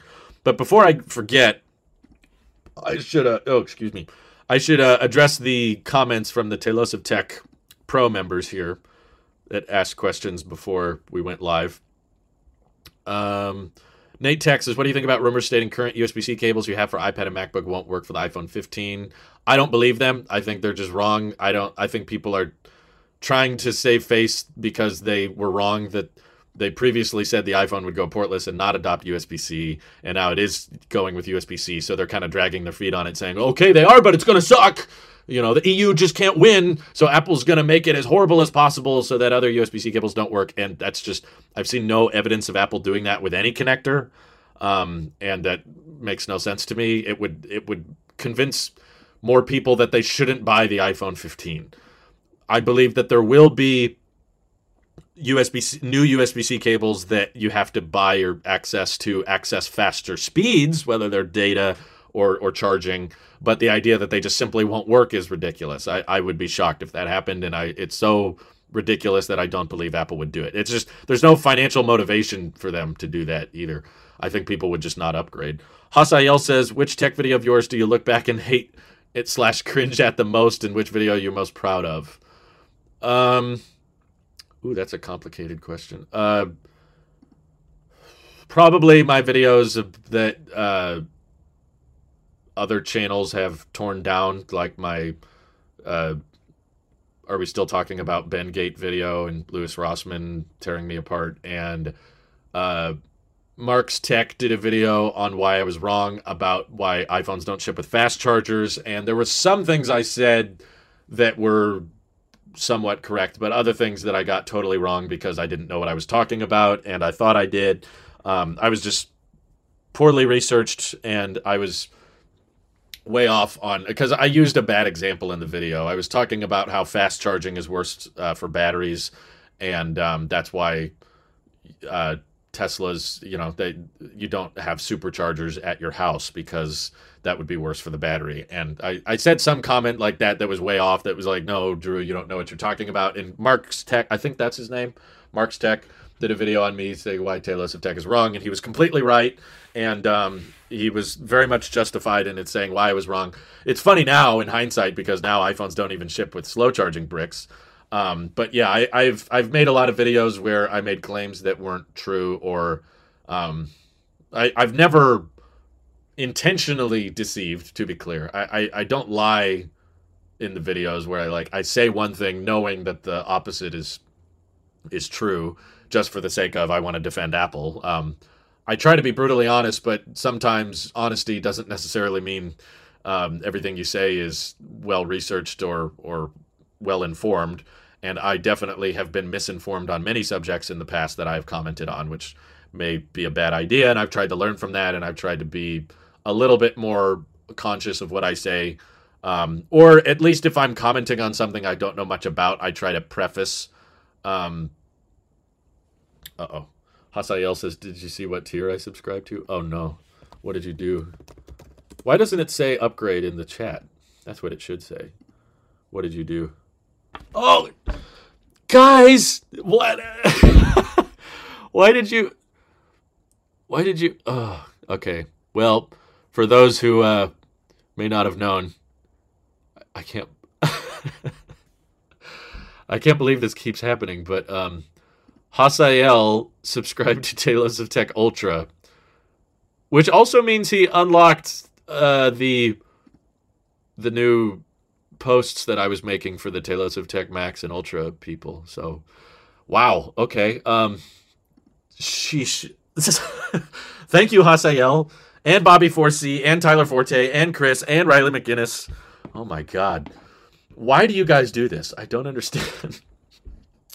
You don't get a supercharger at your house because your domestic electricity supply wouldn't be able to cope with it. Yeah, I know. I know that now. When I was making the video, I wasn't aware of that, and I was just taking brief things of what I heard because I didn't have an EV channel at the time. I wasn't really well researched in EVs. I had just heard people say that you don't want to supercharge your car battery all the time. You want to charge it at home when it's slower because that's better for the battery health. I had a very, very loose, rough understanding of the differences between AC and DC charging and home charging versus supercharging. I didn't know what I was talking about, and I was wrong. So that was very embarrassing. Basically, anytime people do catch me when I'm talking about something I clearly don't know much about, and they have a very large audience, and they make a video about me on their channel and put me in the thumbnail and put, he's wrong or he's an idiot. Whenever that happens, I would say it's the most embarrassing because it's usually like, yep, I know. But also, I would say all of my videos to a certain extent are pretty embarrassing because of the skits and the acting and how my hair looks, or in my older, Andrew Hudson, what the heck? Why are you super chatting $20? Didn't even say anything, Andrew. Didn't even ask a question. Okay. Thank you for the super chat. I do appreciate that. I do appreciate it, but it's unnecessary. You guys are being far too kind. It was last night, not right now, which is why I didn't show. Okay, but that's still weird. Why did you sign up for Talos of Tech Ultra, man? Seriously. Chris Norton says, is fast charging bad? I mean, using your phone is inherently bad for the battery. Like, putting cycles on it will hurt it. But if you're curious, yes, technically fast charging is known for degrading the battery faster than slow charging. But from what I can tell, it's not at a noticeably like you will kill your battery in a year. It's like my wife has basically fast charged her SE since she's had it, just because all we have around the house are mostly USB-C to lightning cables, and typically all of our USB-C cables are either plugged into my MacBook, which I think outputs at like 15 watts or 18 watts or something, or they're plugged into a 20-watt USB-C because her iPad Pro is iPad Pro needs a 20-watt brick to charge anyway, and she uses that with lightning, and then she uses the same cable on her iPhone, so it's like 20 watts to the iPhone SE. And she's had her phone for it's like 3 years now. And she's at 78% battery health, which is normal. Roughly, if you want to know what normal battery degradation is, if you're above 80% after 2 years, that's considered normal. If you've had the battery for less than 2 years and you're below 80%, that's not normal. But yeah, if you're charging it overnight, slow charger is a good idea. Even if you're charging in the daytime, slow charger is going to be easier on the battery. But, oh my God, so many people texting me when I'm live. It's crazy. It's like they know I'm streaming and they're like, hey, can I talk to you? Can I talk to you? So that it does, yes, it does degrade it. Basically, what will degrade any but there's lots of things that go into battery health, for example, like how often you let the battery get to 0 will affect battery health. How often you keep it at 100, the temperatures it's in. So if you leave your phone in the sun and you live in a hot climate and the battery is in over 100-degree weather for extended periods, that will degrade it faster than if it's in a more normal temperature, or if it's in a super cold temperature. If your iPhone is, you leave it in your car or something and it's freezing out, that can degrade the battery too. So there's all kinds of things that affect battery health. But I was wrong. I've been wrong many times, and I'm not afraid to admit that. But whenever a channel with a large audience catches me being wrong and calls me out on it, it's very embarrassing, because you usually can't defend yourself. Like, shortly after posting that video, I realized I was wrong. But it didn't matter, because even if I admit I'm wrong or post an update saying, sorry, that wasn't correct and I wasn't clear on that, it doesn't matter, because if that other channel, which usually has a different audience than you, if they post a video tearing you apart, then everyone in the comments is going to be like, yeah, why is he still thinking that way? And then they go to me and say, you're an idiot. And I'm like, I know I'm an idiot. I'm sorry. It doesn't matter, because posting yourself in a video and then someone else grabs it and re-uploads it and says, here's why he's wrong. Like, you can't post an update about that. You can't post a correction. Now that audience will forever remember me as the Bendgate guy or the fast charging stupid guy. And for a lot of people, that will forever and always be their impression of me whenever they see me. I've even gotten comments on the EV channel before that was like, oh yeah, I just found your channel and I was thinking about subscribing, but then I remembered you're the guy who said that Bendgate wasn't that big a deal, so I'm not going to watch you. And I was like, I apologized. I admitted I was wrong, and I said I was sorry, and that I wasn't well versed on the subject, and I'm trying to do better and try to be more fair. And you know, there's aspects of that video that I still agree with, but there was definitely points that I could have phrased better or just completely got totally off. So in that stage of YouTube, it's very, you know, cancel culture-esque. It's not very in support of forgiveness or, okay, maybe he was wrong on that, because a lot of the time the people doing the attack videos were just like, shut up, you know, quit your job, quit doing YouTube. And it's like, well, that's okay. That's not very productive, but thanks. So I tried to do better. If MKBHD ever did a negative reaction video about you, I feel like your heart would break and you just start spiraling. Yeah, I would be surprised by that. Marquez doesn't really do negative videos on anybody. But yeah, I would probably want to quit my job and retire. But I've spoken to Marquez on multiple occasions, and I think he's a fairly forgiving guy. He's even spoken highly on channels that I don't respect or like very much. So I feel like I would be more likely to drop a hit piece than he would. Would you consider having beef with the YouTubers who respond aggressively to your videos? Not really. I mean, I think they were right. They caught me on something, and I was wrong. Anytime there really is a big channel that does a hit piece on me, it's usually justified in some way. But I think my issue is usually with how they handle it. I don't typically mind if someone corrects me, like, because I do things wrong a lot and I say things that aren't true because I was misinformed, not because I'm lying. But when people tell me, no, Drew, you didn't understand that, you're missing the point on this, if they really bring up a good point or they have evidence to back up their claim, and I see that I'm wrong, there's a lot of that. But I also tend to stand my ground. You know, if I truly believe that I'm in the right and your evidence doesn't prove me that I'm wrong, then I'll stand my ground and push back a little bit. That's why I tend to use Discord a lot, is because it allows for that back and forth. But when I can clearly tell, okay, I don't have any evidence to back this up, I'm not right on this, I appreciate it. I appreciate when people inform me on something I'm doing wrong or could be doing better or should be aware of. But usually I get upset when bigger channels will get more personal about it. They're not just saying, hey, he's misinformed, he doesn't know what he's talking about, let me help you, let me clue you in. But when people start saying, you know, shut up, or you don't know what you're an idiot, or they get more personal about it, and it's not constructive. Like, let's educate. It's let's deteriorate. Let's break someone down so that they feel bad and therefore don't want to continue making content. I don't like that. So that's when it gets messy, because my response to those videos is usually, "You're right. I was wrong, but I don't like the way you're handling the disagreement." I don't think you should go into it saying, "I know more than you and you're stupid, and you should shut up." And when you start using more personal defensive language like that, it's like, okay, yeah, you're right, but I still don't like the way you're handling the situation, I guess. What did I say that was wrong? I haven't watched the video in a long time, but I'm sure I made some comment about how the thing was, I was making a video that not that many iPhones were bending, because I was trying to address, there was news in the story that Apple in a court document had evidence that they knew that the iPhone 6 was more flexible than the iPhone 5.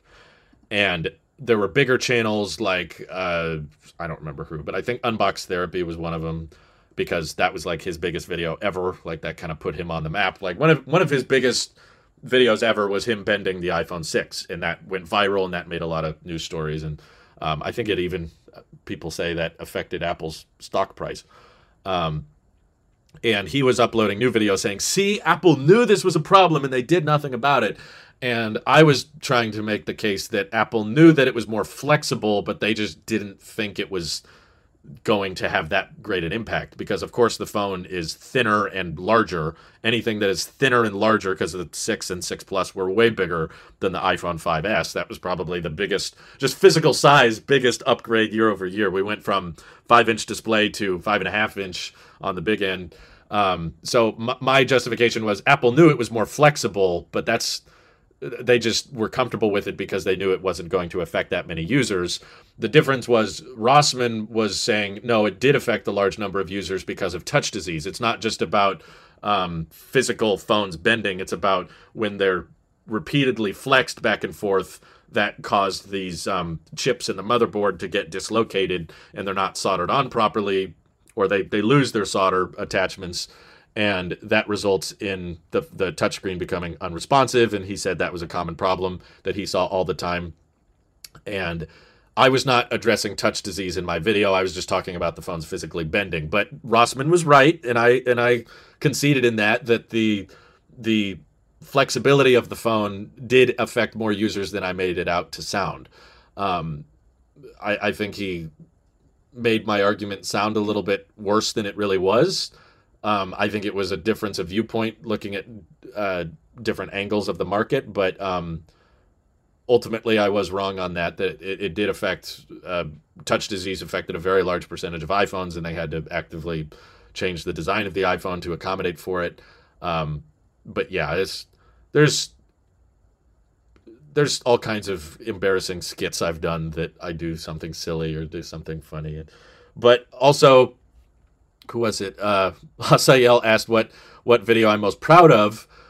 I feel very proud when I see comments, especially now, where I see comments saying that this video encouraged me to not upgrade or just be more grateful for what I have. Or yesterday, I think during the member stream, someone said they watched my video about the best value laptop of 2023, and they bought the M1 MacBook Air based on that video, and they've really loved it and they really enjoyed it. So whenever I see people that said like, "Oh, I didn't know about that deal," or "I didn't know about this device that you say is way better, and I watched your video and it helped me make a decision and it helped me save some money," that always makes me feel good. So anytime I hear those, I don't care what video it's from, but if a video I made helps you laugh, it makes you laugh and saves money, that warms my heart. That makes me feel like I have value and I have something to contribute to the world that is important, that lots of people can appreciate. It's a bit better than just saying, I made videos and people watched them and I made money off the videos and then I went about living my life. I I know some channels, I mean, some people could justify that. I'll use the money I make off of the clickbaity YouTube to do something good, so therefore it's a good thing, right? But I like knowing that the channel can be somewhat honest and not have to clickbait and not have to say confirmed when things aren't confirmed, or not have to make up news stories that aren't true. I definitely feel better when I hear someone tell me a story like that than just reporting on leaks. Leaks are fun and kind of exciting, but there's so many people reporting on leaks. I feel like it's like I'm not helping the world or the industry that much just by telling people, here's what the leaks are and here's what I believe and what I don't believe. That's just kind of fun, but it doesn't feel that valuable, I guess. Which is why I try to incorporate more skits into the videos so that at least I can make you laugh. That's valuable. That's worth something, right? Let's see. So I don't know if I have one video I'm most proud of. But which video am I most proud of? Yeah, maybe the living with iPhone X one I feel kind of proud of. I've been very happy with the responses, and the comments about it have been very flattering and kind. So if I had to pick one, I guess that one. There's other videos that have done really well too, though. Ignore this if you already reacted during a live stream. Code in iOS 16.4 has references to routing and account numbers, current balance, interest earned, data management, funds available for withdrawal, and more. Yeah, that's really exciting. I don't think I have talked about that, but it is clearly what the article says. High yield cash savings account. Apple already talked about it, and I don't know why it's still not out, but I guess they're still working on it.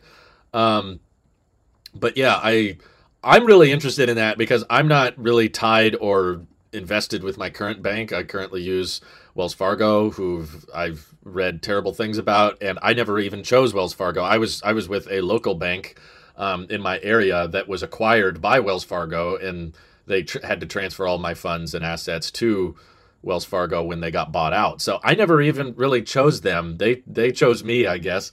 And I don't like them. Their app is fine. Everything's fine. But I would be willing to try moving banks if Apple really got serious about the banking industry. And I think that Apple Savings Account is a good start. And seeing references to account numbers and routing numbers points to the idea that maybe, I don't know if it'll work this way, but it would be cool if I could replace my current checking account with the Apple Savings Account so that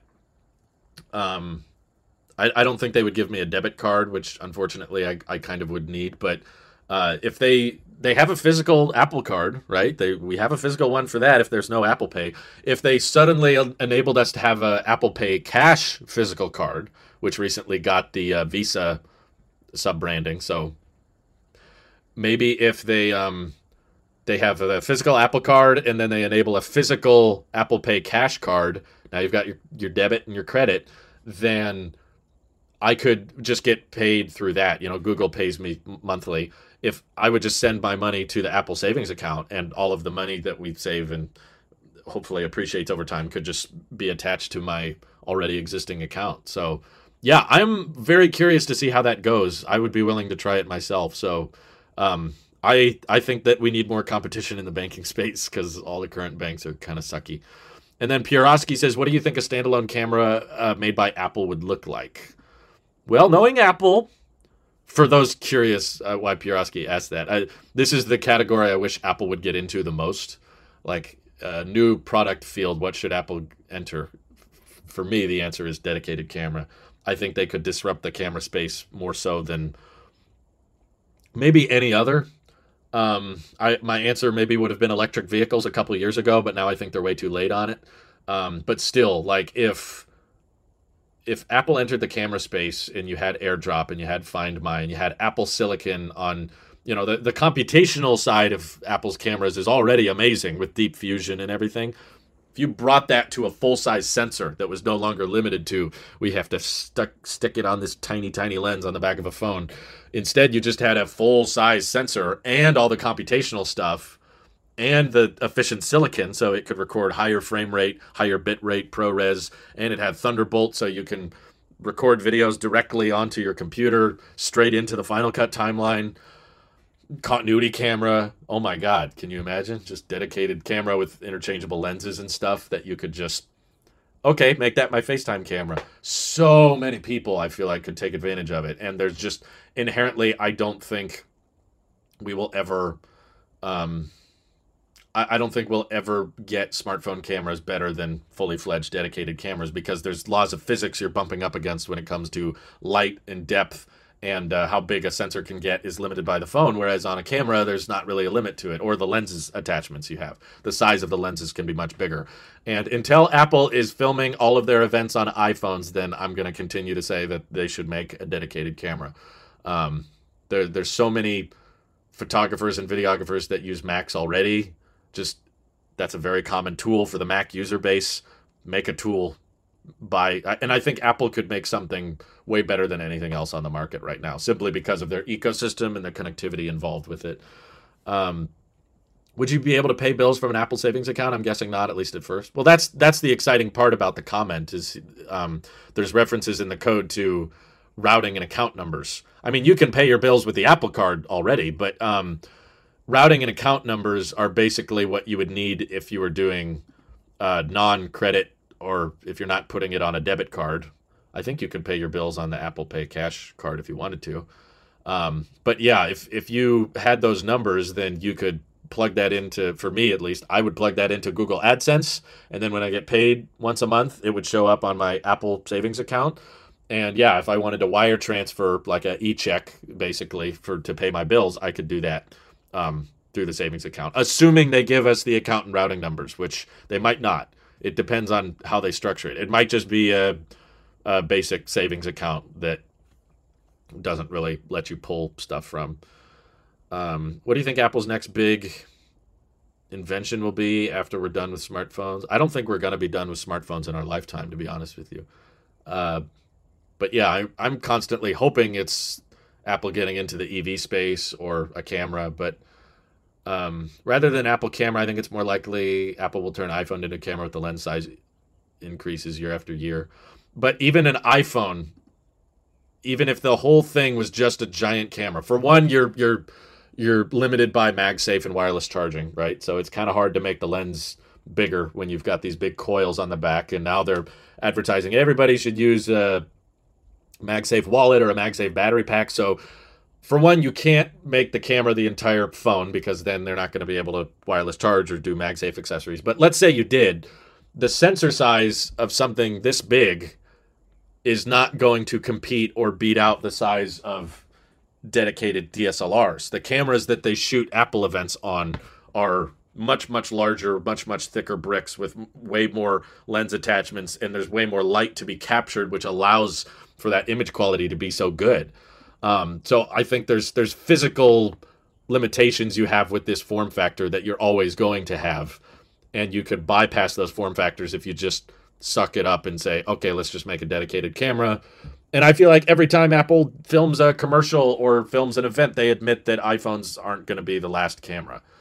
I know that's what everyone says, that, oh, the iPhone will get better and better, but they're not filming events on iPhones. If they are, maybe I'll feel differently. If they film an Apple TV Plus show purely on iPhones and they film an Apple event purely on iPhones, okay, maybe iPhone cameras will be good enough. But the truth is, they're not good enough, so they don't use them, and I kind of get why they still don't. They would look objectively worse. You could tell by looking at it that it would be that was shot on iPhone. It looks good for an iPhone, but it's still an iPhone shot. I use a Canon camera linked via 3 different dongles and a separate charger plus dummy battery for a webcam. Yeah, there's so many steps to getting big old cameras to collaborate with our Macs. And Apple is incredibly talented with computational photography and videography on the iPhone. It's just the one issue is that you have to condense it down into a tiny, tiny little sensor size that fits in the corner of an iPhone. And you also have to deal with a tiny iPhone battery. Whereas if you were making a dedicated camera like that, you could have swappable batteries that come out and recharge and put new ones in. You don't have to worry about making sure it has 5G or a 10-hour battery life or something. You can have direct power into it and all kinds of great perks. Can you see Apple making a deal with Sony where Sony gives Apple their lenses for iPhones and Apple gives Sony the processors? I'm pretty sure the lenses and sensors on iPhones are already from Sony. Apple doesn't manufacture those. It's either Sony or LG or something, but I'm pretty sure Sony makes most smartphone sensors already. Let's see. If they did do the Pro camera, what price range do you think the rig would be? Maybe in red territory? Yeah, you could have a whole lineup. You could have a studio-grade camera that's good for YouTubers, and then again, I don't think it's that niche if your Mac user base is so into filmmaking and videos and stuff. Like, I don't know. It's not as niche as a $50,000 Mac Pro, which they were willing to make. They made a $50,000 Mac Pro. How many people bought that? Probably less than 50. But how many people will buy dedicated, like, Red cameras get into the, 20, 30, 40, 50, easily $50,000 realm. Apple, if they were in that space, I think could give Red a run for their money, because they would probably have some kind of in-house compatibility with the Mac Pro and Apple Silicon so that it would be able to outperform and capture more raw data. And yeah, Sony makes the sensors. LG makes the camera assemblies. Yeah, there's not that many differences between what you're pitching and what they're doing now, although it'd be cool if they made Apple Silicon for the PS6, although I don't think it'll happen. Architectures for the game design are just different. But yeah, they could have a studio grade camera that's maybe $3,000 to $5,000 and say this is good for YouTubers or small businesses, and it has interchangeable lenses. So honestly, that would probably cover most of the market. But if you wanted to go in the enterprise route of like, we want to make the cameras that Apple TV Plus shows are shot on, or we want to make the cameras that you watch in IMAX and stuff, I think they could compete with everybody. And it would be very, very competitive. They would probably price match or undercut, and they have their own silicon, and they write their own video editing software and color correcting software and all that. It just goes hand in hand with all of the pro market they're already catering towards. So just that's the last piece of the puzzle. That's the only thing you're not making is the camera. You're making the software, you're making the computer. Just make the camera. I feel like that would be perfect. The fact is that the light landing on the sensor isn't as good as a dedicated camera. No amount of computational photography will change that. Right. And I mean, computational can get really, really good. It's improved a lot. And the lenses get bigger every year. That's why the 15 Pro looks like it's going to have this, pyramids of Giza on the back, because the bumps keep getting bigger so that they can take in and capture more and more light. But they're still always going to be limited to this one little corner of a phone, because they can't go past MagSafe and they can't go past the wireless charging, and they also can't get much thicker than, a couple millimeters. They try. They get them really thick with these massive camera bumps, but you'll always be able to get something better if you say, hey, this camera doesn't have to fit in your pocket. We don't have to fit like a giant brick in your pocket, but we can fit a really, really good camera sensor. No, my sister's watching the Last of Us series, but she likes it. I watched a few clips from it. It looked really good. I'm glad there's been some more decent video game adaptations lately. I never played The Last of Us, but I watched it. I never had a PlayStation, but I watched playthroughs of it. I was more interested in the story. I wasn't really that interested in the gameplay. But yeah, the show looks good so far. Hopefully they maintain it, but I don't want to sign up for HBO. It's already expensive, and it's just going to get more expensive. My sister only watches it because she's on a friend's account. She doesn't pay for it. Now with USB-C, what if the phone was the computing display and components? You could then slot that in a body and lens. Wait, what? Oh, the phone. I see. You make a camera with a really high-end lens, but it has a little Thunderbolt port on it that you can put the iPhone in. Okay. Yeah, that would be a interesting accessory. Maybe that's hard to do with USB 2.0, but it's not hard to do with Thunderbolt. Yeah, that would be kind of interesting. I'd like to see them do something like that. They could even take advantage of like the LiDAR sensor. So the lens covers up, like you make a camera accessory. I really like the way you're thinking about this. Who said that? Where was it? Oh, Christopher Cruz. Christopher Cruz. I like that idea because the iPhone, if you're using it with that camera accessory, you don't need to worry about wireless charging or MagSafe, right? You can just dock it with a little pivoting USB-C port that supports Thunderbolt 4 speeds because it's got to do a lot of the computation. So you dock it with this giant lens attachment that goes on the back end, so it can be pretty big, and that has a sensor. That's the main body that has the grip and everything that you hold on to, and the phone is just powering the whole thing. And then with those lens attachments, you can put on a telephoto or a ultra wide or a main lens or whatever you want to call it. But maybe in the bottom corner or whatever, there's a little opening for the LiDAR scanner on the back of your iPhone, could help you do autofocus. So it's able to accurately measure distance between you and your subject, and that auto focuses the physical lenses. Something like that would be cool. Yeah. Cameras on phones will peak at some point, and then there will be even less incentive to update phones every few years. I feel like we're there, Trevin. I feel like we have peaked, and every year is just a little bit better. You notice that they can only improve like one lens at a time. It's like, okay, now the main sensor is better, but ultra-wide and telephoto are exactly the same. With the periscope lens now, the telephoto is going to be better, but the main sensor will probably be the same. And then maybe after that, we'll get a really sharp, really ultra-wide lens improvement with 48 megapixels, but all the other lenses will be the same. So they just do one at a time, and already we're like, yeah, you can't really get much better than what we're at now. Add a smart connector to the iPhone.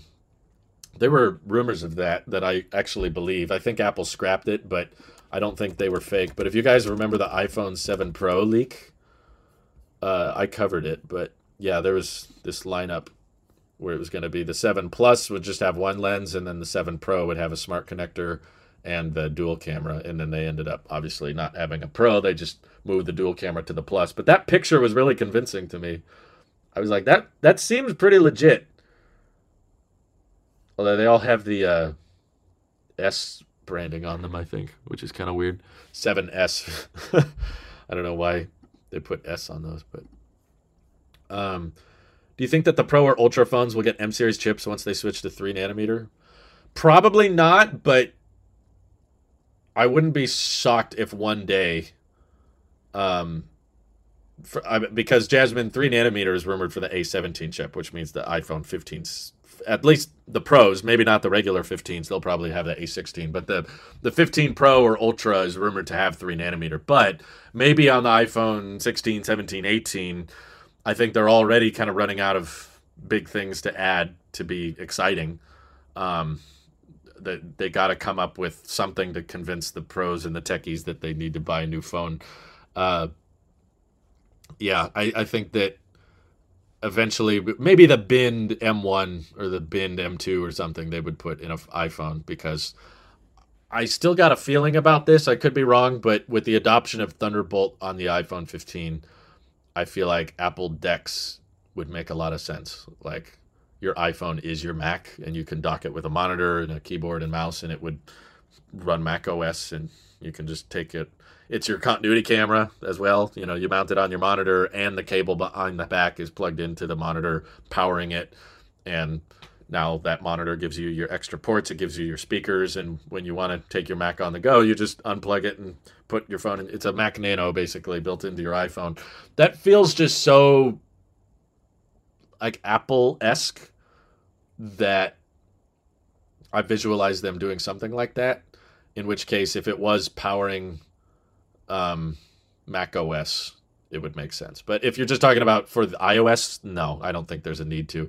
They kind of engineer A-series chips a bit differently from M-series chips. Like, they have a different number of efficiency cores because iPhones have much smaller batteries, and they're concerned more with 5G and overheating than the Macs are, because Macs don't have cellular.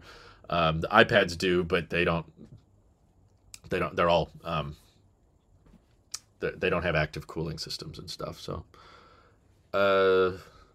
Amin Husseini says, I'm from South India and a huge fan. Wow, thank you for watching. I appreciate you tuning in. Let's see. You think Apple going to skip the iPhone 19 series for an iPhone 20, or are they going to do something different, like release the 19 series but with a special iPhone 20th anniversary? Technically, I don't think they ever called it the iPhone 10th anniversary edition or anything. People kind of made that up. They called it 10, with an X, but I don't think they made any mention of it being 10 years of iPhone or something.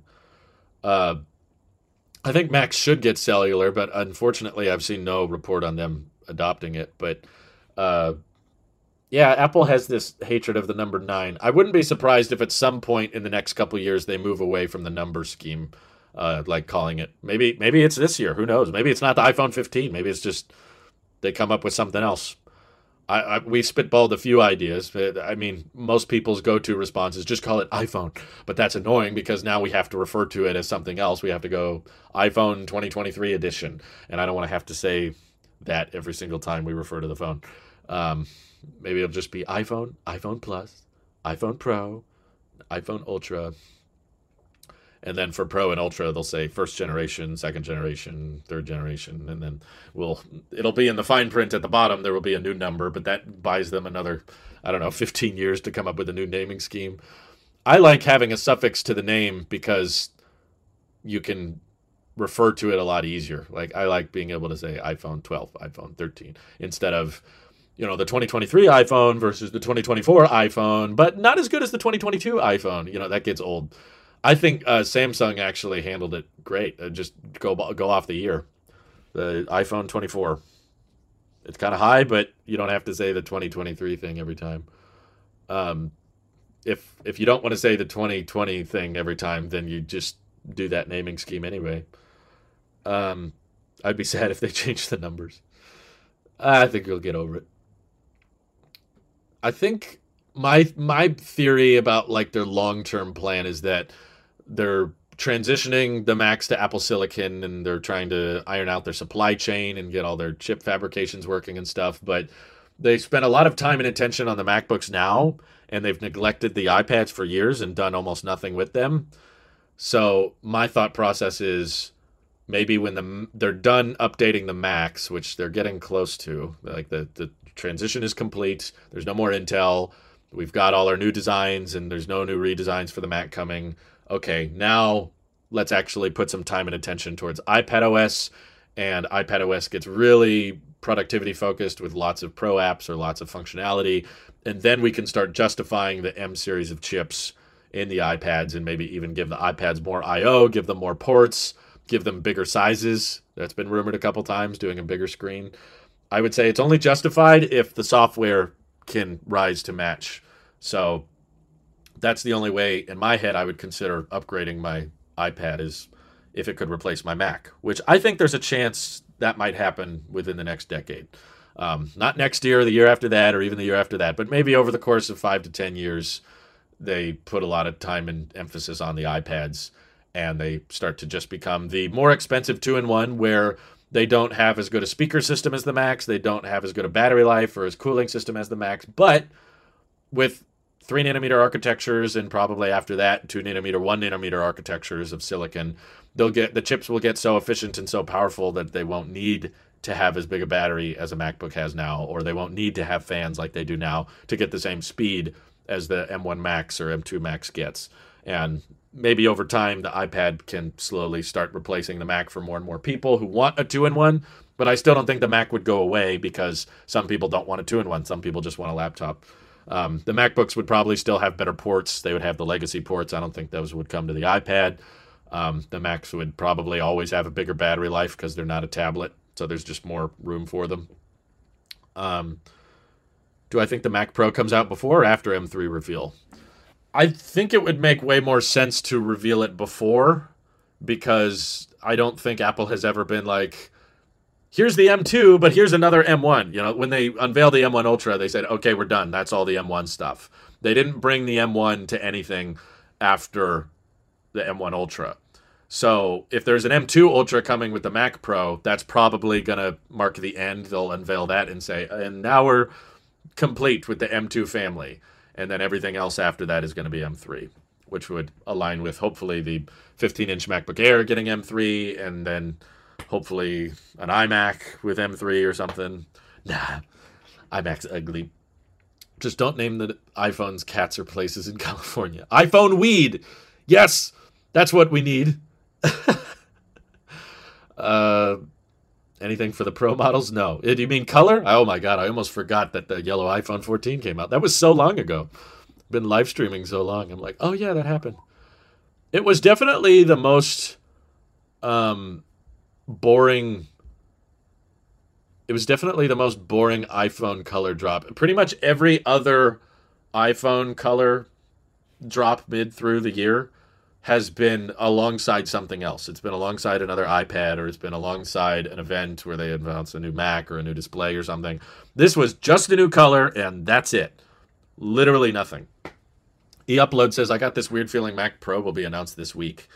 I think it would have shown up in the Eurasian database by now, but we've been wrong. There's been things we didn't see coming, like the new HomePod came out of left field. No one saw that. It was just like, what? Just refresh this product we discontinued before. Weird. It's annoying. There was no new Pro colors. Don't bother. I don't think anyone should buy a 14 Pro right now.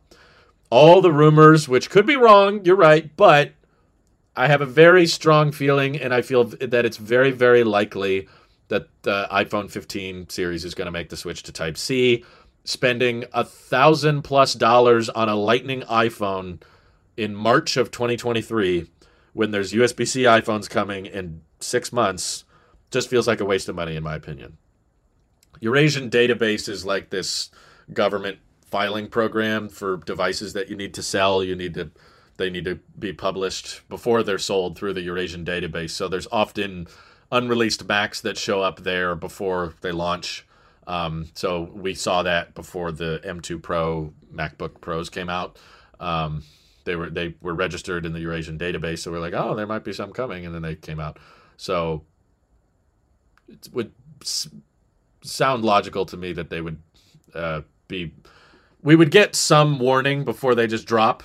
Sometimes Apple just completely surprises us, but just like the yellow iPhone, we were talking about that last week. We were like, apparently Apple's going to drop a yellow iPhone any day now, and those reports were right. So, yeah, if there's a new iPhone coming out in 6 months and you're willing to spend $1,000 on it, then if you have to buy the 14 Pro because you just love Lightning so much, at least wait for the 15 so that you can get the 14 Pro for cheaper.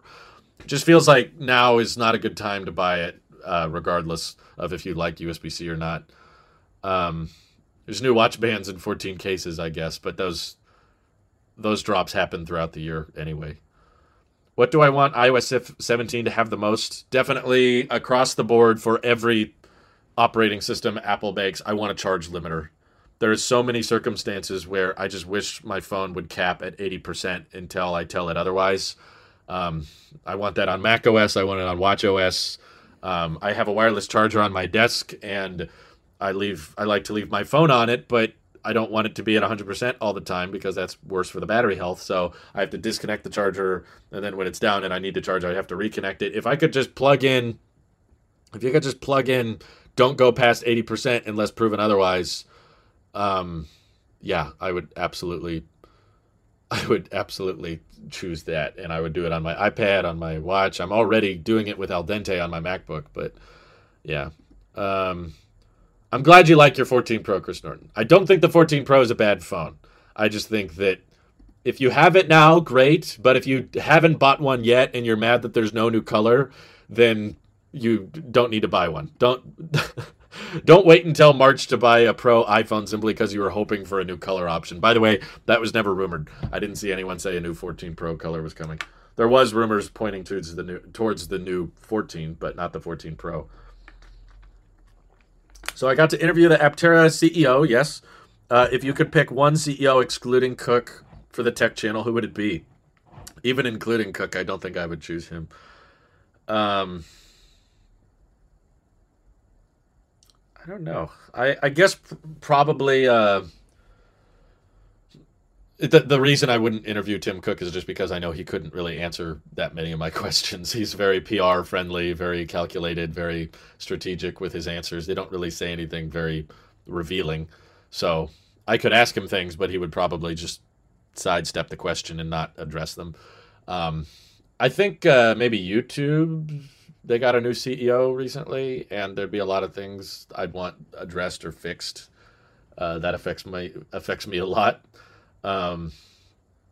But yeah, not many other CEOs that I think would be that interesting. Maybe interview Elon about Twitter, but Elon probably wouldn't provide me very many good, useful answers. Craig isn't any better. No, Craig also sidesteps. He's done several interviews with the Wall Street Journal, and they always ask really good questions, and then he doesn't answer any of them. That's where we got Who's to Say. That's where it comes from. Think of any good question for an Apple executive, and they'll tell you who's to say. I remember they said, "How's work on the Apple Car going?" And Greg Jaws's response was, "Did you say the Apple Card? It's a great credit card. You earn cash back. It's wonderful." So it's just like, what are we doing? We're just wasting each other's time.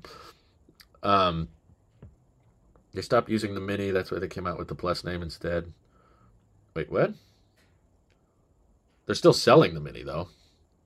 I wouldn't say it's completely gone.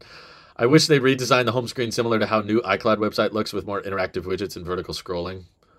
Yeah, I've wanted interactive widgets from day one, but I keep asking and I keep not getting it. I'm honestly pretty happy with... I have no idea what you're talking about. Yeah, that's all Craig. His hair is good, though. I would love to have an off-the-record conversation with Tim Cook. I'll put it that way. If I could have a talk with him where I sign an NDA that says I won't talk about it, and you can tell me all the things you're thinking, and you don't have to worry about PR. I would love to talk to Tim or Craig or anybody about those kinds of stuff. There's no point in even interviewing them on Wall Street Journal. That's why I'm confused as to why they keep going back. That was like Craig's second interview with Wall Street Journal, and the host just keeps asking the same questions that we know they can't answer and they won't answer. Sometimes interviews are kind of a waste of time, where it's like, don't ask things that they're like, you think in the middle of the Wall Street Journal interview, they're going to be like, oh yeah, the Apple Car is great. It's $50,000 and it has a 400-mile range and doesn't have, it has a very aerodynamic design, and it looks like this. Here's a picture. Like, you think they're going to reveal all that in the middle of your little 30-minute interview? Of course not. Yeah, we'll just have lunch with them or something, talk about it, and then agree to a contract that says I can't discuss publicly any of the things that was talked about. Yeah, that would be fun. I would love to ask Tim about his thoughts for the future, or how long he wants to work there, or what he thinks about EVs and cars and getting into them and stuff. So... yeah. Anyway, let's see. Is Siri going the way of the iPad isn't dying? No, I did a video on why I don't think iPads will ever die, even if iPadOS doesn't change, and they just keep putting more overkill hardware there. I said that there's a market for them. It's just not as big as it could be. I feel the same way about Siri. There's a certain amount of usefulness. It's not very much, but it's not going to... it doesn't hurt anything to have. I don't think Siri's hurting anything. You can just turn Siri off if you really hate her. Let's see. I remember years and years ago when Apple were rumored to be making an actual TV. I remember that too, Roy. I really miss those days. My decision doesn't change. The Yellow 14 doesn't interest me. I'd still rather buy the 12 Pro Max. Okay, good. No one should buy the iPhone 14 or 14 Plus at any time, new or old. I'm trying to visualize Pro on the yellow, and it just sounds weird because the Pros have to have kind of darker colors because of their steel and stuff. That's just gold. You just want glossy yellow Pro. Just look at the... here it is. I found it. Check it out. There's a yellow 14 Pro. I found it on the website. They just dropped it. Exclusive leak. Ta-da! I can't visualize another way to do yellow other than just ultra saturated glass, but then you'd have to do a muted yellow tone, which would look gross. It would look disgusting. I wonder if you could do an interview with a former Apple executive. Even former executives still have NDAs that they can't talk about certain things. That would be cool, but I don't think they could say much. It's probably really unusual, but I want Roblox to be super powerful. Well, I think it's a popular game. It's probably not that weird. About theme packs, it would let you change icons would be good if not pricey. I think it's a good revenue stream from Apple. They could make a revenue cut from people. Have you considered making the tech logo red instead of blue since it's your favorite color? I have. I thought about it, but I realized the consistency is better this way. I also think that blue is Apple's favorite color. You know, most of the UI elements and settings and buttons and iMessage and email and, you know, unread emails and stuff. Like, Apple just has lots of blue accents. When you highlight text on the Mac, it tends to be blue. You can change that, I know, but like the default for most Apple stuff, like new message and watch OS settings, when you're writing a text, is blue. The icons are blue.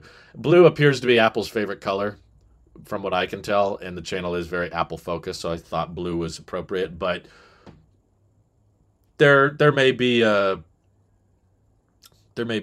plan to incorporate red.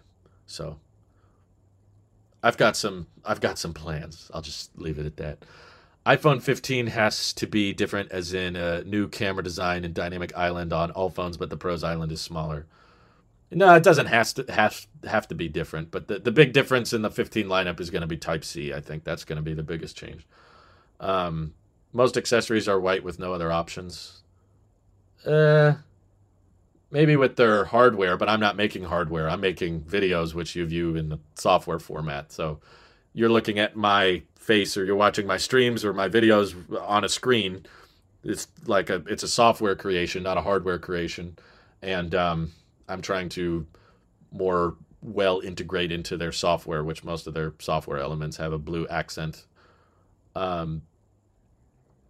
Apple should kill the iPad 10, iPad Air, iPad Pro. Just keep the one iPad, which is iPad Mini. Put M2 and 120 hertz on it. Well, I've never agreed with you more in my life, AJ.